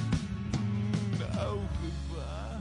Hello, this is Simon. I have two categories to mention, and that is all. First is the Her Award for Overrated Show, and there were a few candidates, but the clear front-runner for me was Fargo Season 2, which for me got by barely on the grace of a few decent sequences, a few good scenes here and there.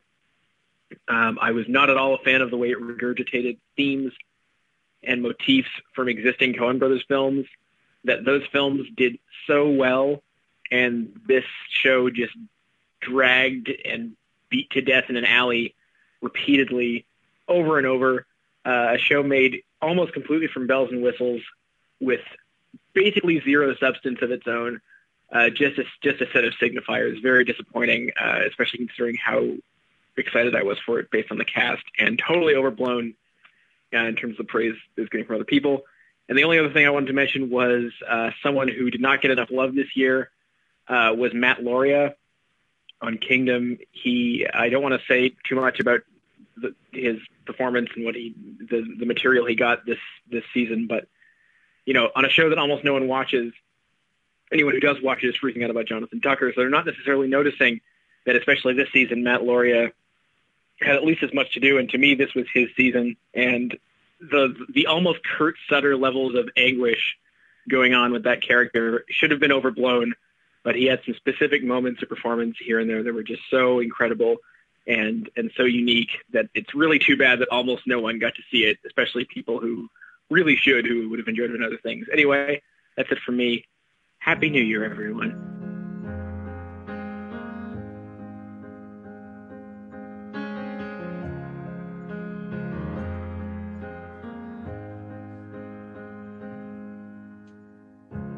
People been talking about it. We won't just stand here in silence. Can't stop the fire from rising.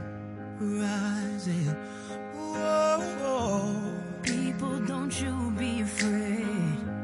So many innocent slain. This is an era for change.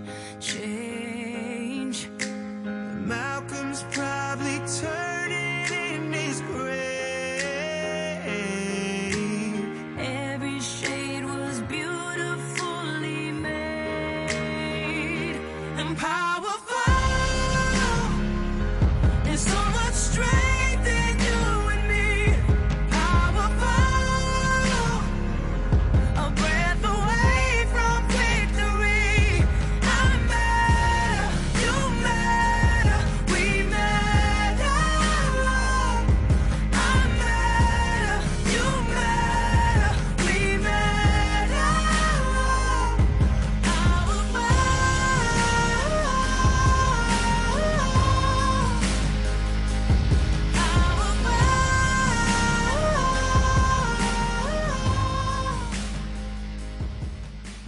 We're back now with our final for You real promise? this time section of awards. I promise. And those are the miscellaneous awards. What was your best surprise? Crazy of the year, Ex-Girlfriend. Noel? I didn't expect that show to be great, and it took a little while to figure out the kinks a little bit, but I mean, it just kind of blindsided me a little bit, and I adore that show, and it was by far and away the biggest surprise for me. My biggest surprise, Younger, because that should have been terrible. But the power of Sutton Foster is such that she transcends terrible premises to make for an actually really, really strong show, and one that I had a lot of fun so that watching got this better year. because I did 4 episodes and went, nope.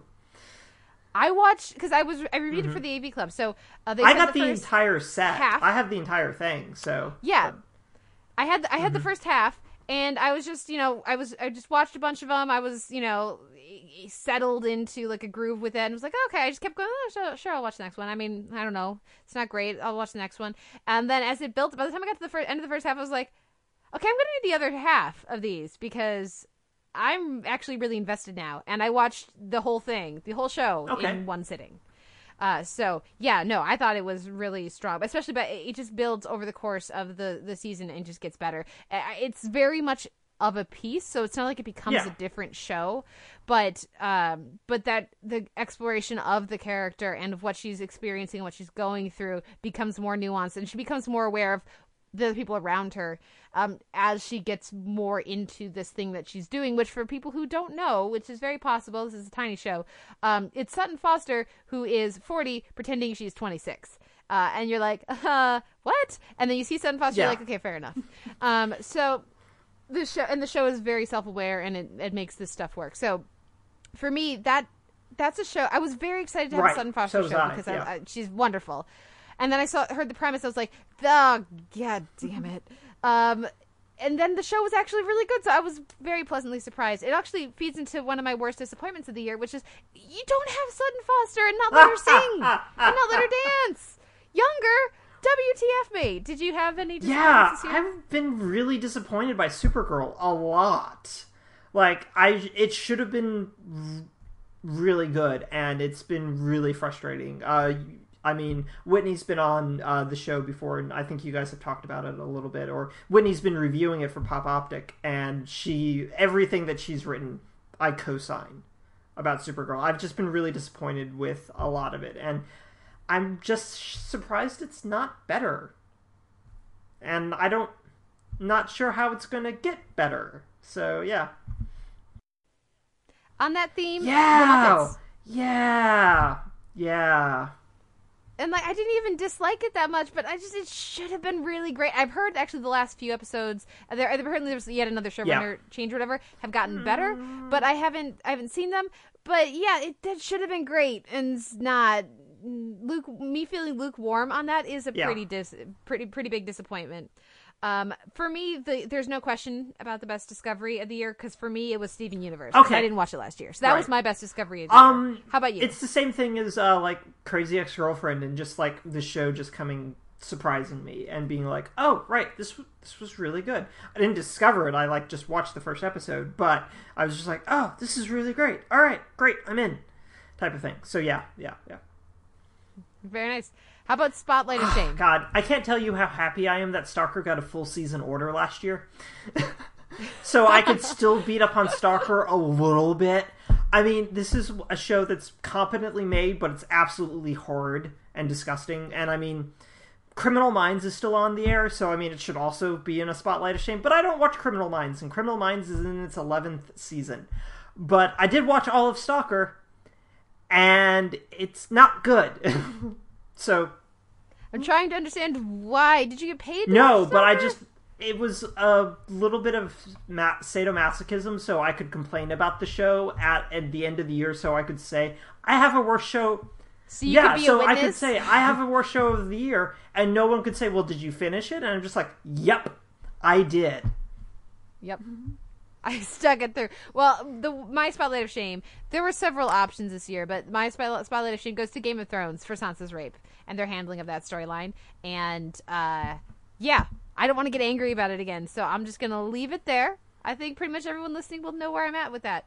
How about, what was your breakthrough performance Rachel Bloom of the year? on Crazy Ex-Girlfriend. I hadn't seen any of her YouTube stuff. So she just, again, like her show, just kind of came out of left field for me. And I mean, if once Crazy Ex-Girlfriend goes away and the ratings and everything kind of make me think it won't possibly make it to a second season, someone needs to snatch her up and just give her another vehicle, because she's fantastic. Absolutely agree. I also have Good Rami choice, Malek yeah.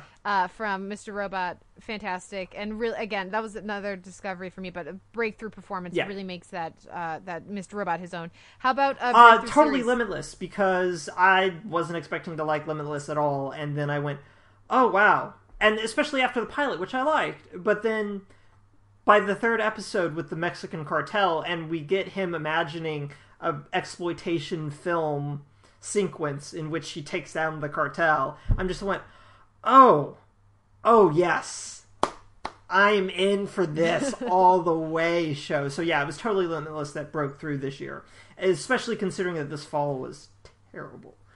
So for me, I went back earlier in the year and I went with Empire. Choice. It's an easy pick, it's an obvious pick, but it's true nonetheless. I remember watching the pilot and being like, this is solid. I don't know that it's that interesting. I can't tell. I can tell that I can't tell from the pilot, and I don't know if I'll have time to watch more. So I was really excited when it broke through, and then when I watched it, I just had a blast with the first season. I've gotten away from it, #PTV, but yeah, that was a really exciting thing for television this year and for my viewing of television. How about for me, this next category comes down to two choices. What is the best overall network for TV this year? Because you said network, I only thought broadcast, because that's what a network is broadcast. Everything else is the cable channel. So I went, it's the CW is the best overall network, which is just, it's the correct choice. I mean, I watch a ton of CW shows, and for the most part, I like all of them to varying degrees. And it's just, it's become the show whose program development slate I'm most interested in seeing compared to everyone else. Mainly because the CW has done what cable channels used to be, which is basically the CW has become a very niche-oriented network, which is why it's able to develop its programming really well. Whereas the other broadcast networks are like, oh my god, everything's falling apart, we don't have anything. Except they do have stuff, except for Fox, which is a garbage fire. But it's the CW, yeah. And I also have Comedy Central in there because I was all including cable channels. So, when somebody gets a show on Comedy Central, I'm immediately interested. I would say FX, but they've got stuff like Tyrant, which I still hated from last season, so I haven't given the second season a shot, and some other shows that I'm less hot on. So for me, it all comes down to, for the networks, CW, and for the cable channels, Comedy Central. How about the It Should Have Worked Circle back award? to my worst disappointment. It's still Supergirl. Supergirl should have worked. And, I mean, they got a really nice cast. I mean, Melissa Benoist is fantastic and great, and just, like, she's terrific. This show should have worked, and I'm struggling to still figure out how it's not working after 9 episodes. It's working more for me than it is for you, but I think that's a solid pick. For me, it's Penny Dreadful, Giant Puppet Vanessa. They should have been able to make that I work. have no idea what you're talking about, because I didn't see... They really didn't. Interesting. Yeah, or like they have like the baddie of the season is a witch who does, like, you know, makes puppets of people and then she can control them, kind of a thing. So, but it just ends up just really feeling like Howdy Doody and not like, you know, really creepy and terrifying and all. Like, they cut hearts out of babies to put into, like, it's really creepy buildup, and then the payoff. I feel like they should have been able to make that work, but for me at least they didn't. How about It Shouldn't Have Worked? Because mine you've already mentioned twice. Gorilla Grodd should not have worked, but they nailed it. That was my choice as also Crazy Ex-Girlfriend. It was Gorilla Grodd and Crazy Ex-Girlfriend. Both of these probably shouldn't have worked on TV, but they look great, and they are great. Yeah. Our next awards, we have a trio of It's Not Me, It's you. Sometimes it's me. Sometimes I'm like, I'm pretty sure I'm wrong and the internet is right. But on these three, a trope, a series, and then whatever we want. So we'll start with the trope. We're pretty sure that it's not us, it's that. So what trope is on your Dunzo list, Kate, after this year? I have a secret, but I'm not going to tell you for like 5 episodes. Yes! And I'm going to lie to you about it for a little while, or by omission. And then you're going to find out. And then you're going to be mad at me. And then you're going to be okay with it. Is it going to make the show worse? Yes! Is it definitely going to make the show worse every time you Yes, and it's going to make the... Yes, and it's going to make the character that doesn't know the secret look really fucking stupid and horrible the entire time. And basically, this is the Iris West Award of the first half of The Flash. Because that character just collapsed because she didn't know what was going on. Everyone treated her terribly. and I just wanted to pull my hair out. And now it's repeating itself with the whole, I have a baby on the arrow. And I'm just like... So no, I am done with I Have a Secret, and I'm not going to tell you for episodes, or at least until sweeps. What is your trope that you are so done with? Fridging. Yeah. This is the player award for fridging. They fridged poor Beth Dover. We love Beth Dover, and they fridged her, and in doing so, they fridged my interest in the show. For those who don't know, that means when they set up a female character in general, but really it could be any character, and put them in danger or kill them as a way to motivate the typically male protagonist into action. Because heaven forbid it be a choice they make, they must kill or endanger another character and have no consequences, of course, psychological or long-term, to the actual person being victimized. They don't exist, really. They're just a functionary for the larger plot. I was over that to begin with, and then about 3 Shield different shows used that in... Yeah, a lot of people did it this year. So that's the trope that I'm super over. How about the show that you're just like, you know what show? This year, it's you. It's Fargo. It's you, Fargo. I can't deal with you, and I'm not going to. There's the door. See, for me, that's not even close. For me, it's The Good Wife and Game of Thrones. Just no. I can't promise that I won't watch more of them, just because I've watched them for so long, but any interest I have in them is seriously diminished, and it's sort of just like a let's observe rather than let's enjoy. Yeah, exactly. How about other? I've got a couple. This one was more so about like a weird trend that came out this year, but I need people to stop doing slasher film inspired television series because they don't work. Scream, I watched all of it. There's like problems with the acting and the writing on that show, but as a slasher, it doesn't work because people need to die in a slasher narrative, and not a lot of people die. And I haven't finished Scream Queens because it's just like, again, I need more people to die that aren't random frat bros, and I need that compelling story about final girls or even final guys or whatever. I need it to mean something, and both of these didn't do a reason for me to be invested in their survival either, which is the biggest problem with these, is that I don't care about anyone that's in these shows, and it's really hard to do that with a slasher narrative. So don't do it anymore. I've got 3 here. And these are all things that happened on TV shows. Normally I like to go for a trend, but these are all things that happened on shows and the way they were handled, and me believing them. There's a through line. Glenn on The Walking Dead and how they handled that. That's pretty obvious. Barry's dad leaving on The Flash.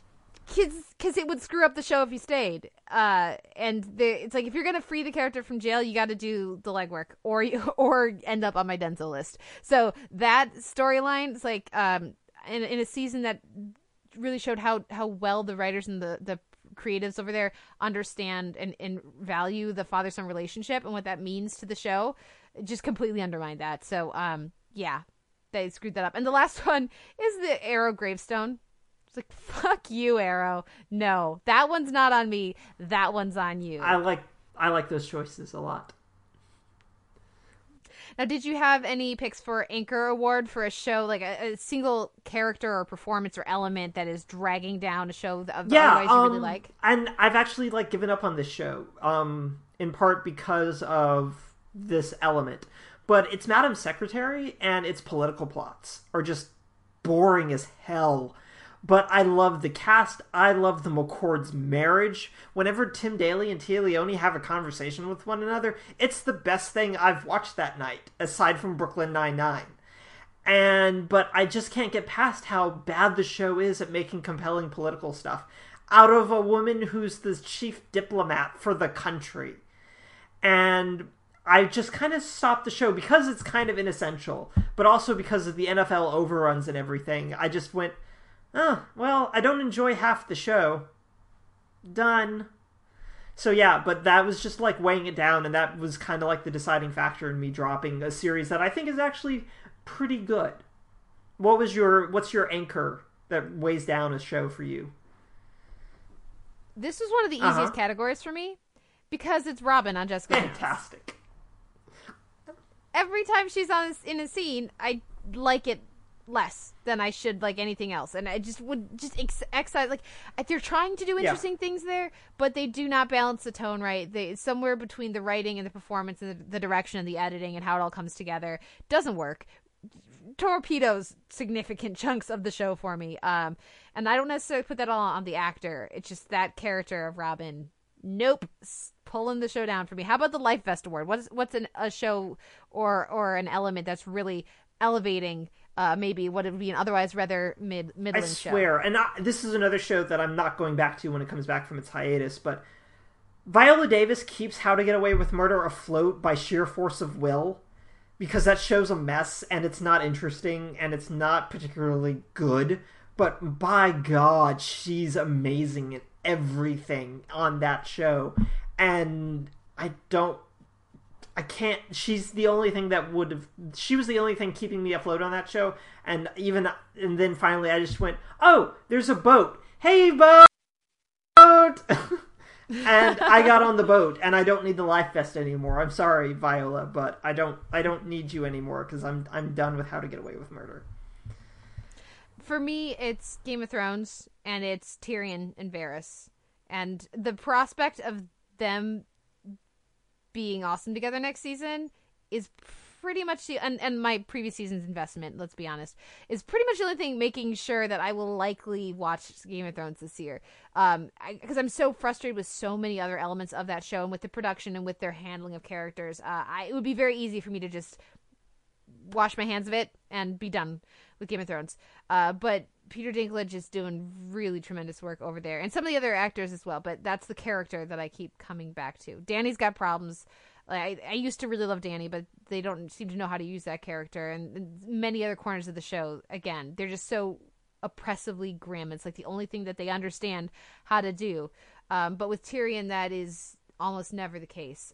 So Tyrion and then also Varys is my Life Fest award this year on Game of Thrones. How about what's the show to our very last category after this epic, insanely long podcast? What is the show you most want to see make the leap next year, either in terms of people finally watching it or jumping quality? What's the show that you most hope will, and then hopefully you think maybe is able to?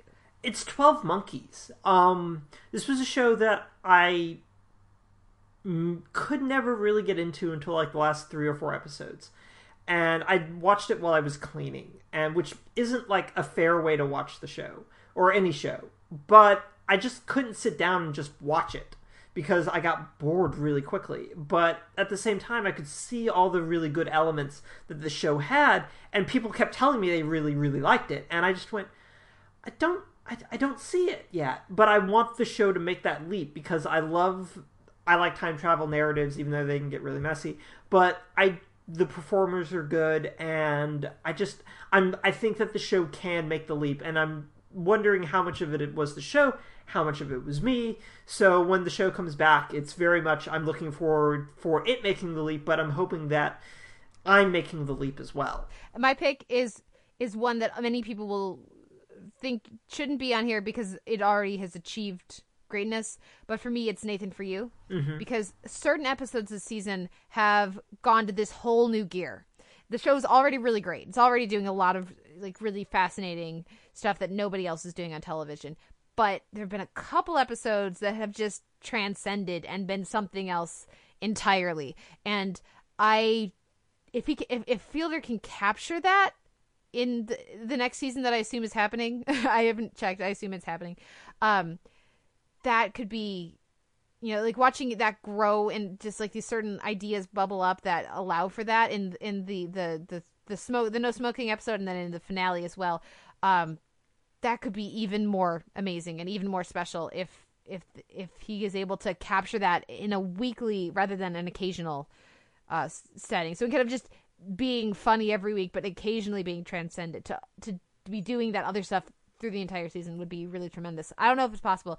I would like to think it's possible. What he's already done is very impressive, but yeah, that's my pick for a show that I would like to see make the leap. And maybe any of these other shows that we love that nobody watches, maybe people will start watching them. That'd be nice, right? People should start watching Jane the Virgin. They should. Well, thank you so much for sticking with me through our Smorgasborgy this year, Noel. It's been a great year in TV, and it's been a lot of fun going over it with you. And we're looking forward to a very exciting 2016. Yes, we are. Where can listeners find you and your work online? I'm on Twitter at NoelRK, and you can find my writing at TV.com. Kate, where can our listeners find you now? They can find me at theteleverse.org. They can find me on Twitter at the Televerse. They can find me on Facebook with the Televerse page. Basically, if it has the Televerse in it, it's probably me. You can also email the Televerse at gmail.com. And you can also find some of my writing over at the AV Club. There's a lot of stuff going on. So just reach out. I would love to hear people's picks for all these. I know, like, Carl, I know you're listening. Beth, I know you're listening. Mario, I know you're listening. All of our wonderful regular listeners that do reach out every now and again. Give us your picks for some of these categories. We would love to hear them. As well as next week we'll be doing our mid-season preview. So if you have shows that you want us to talk about or get our hot takes on that you're particularly looking forward to, let us know about those too. But looking forward to what'll be, I'm sure, very exciting, very fun 2016. So with all of that out of the way, thank you everyone for listening. And we'll be back next week with another episode of the Televerse. 25 years of my life is still trying to get up that great big hill of hope for a destination. I realized quickly when I knew I should that the world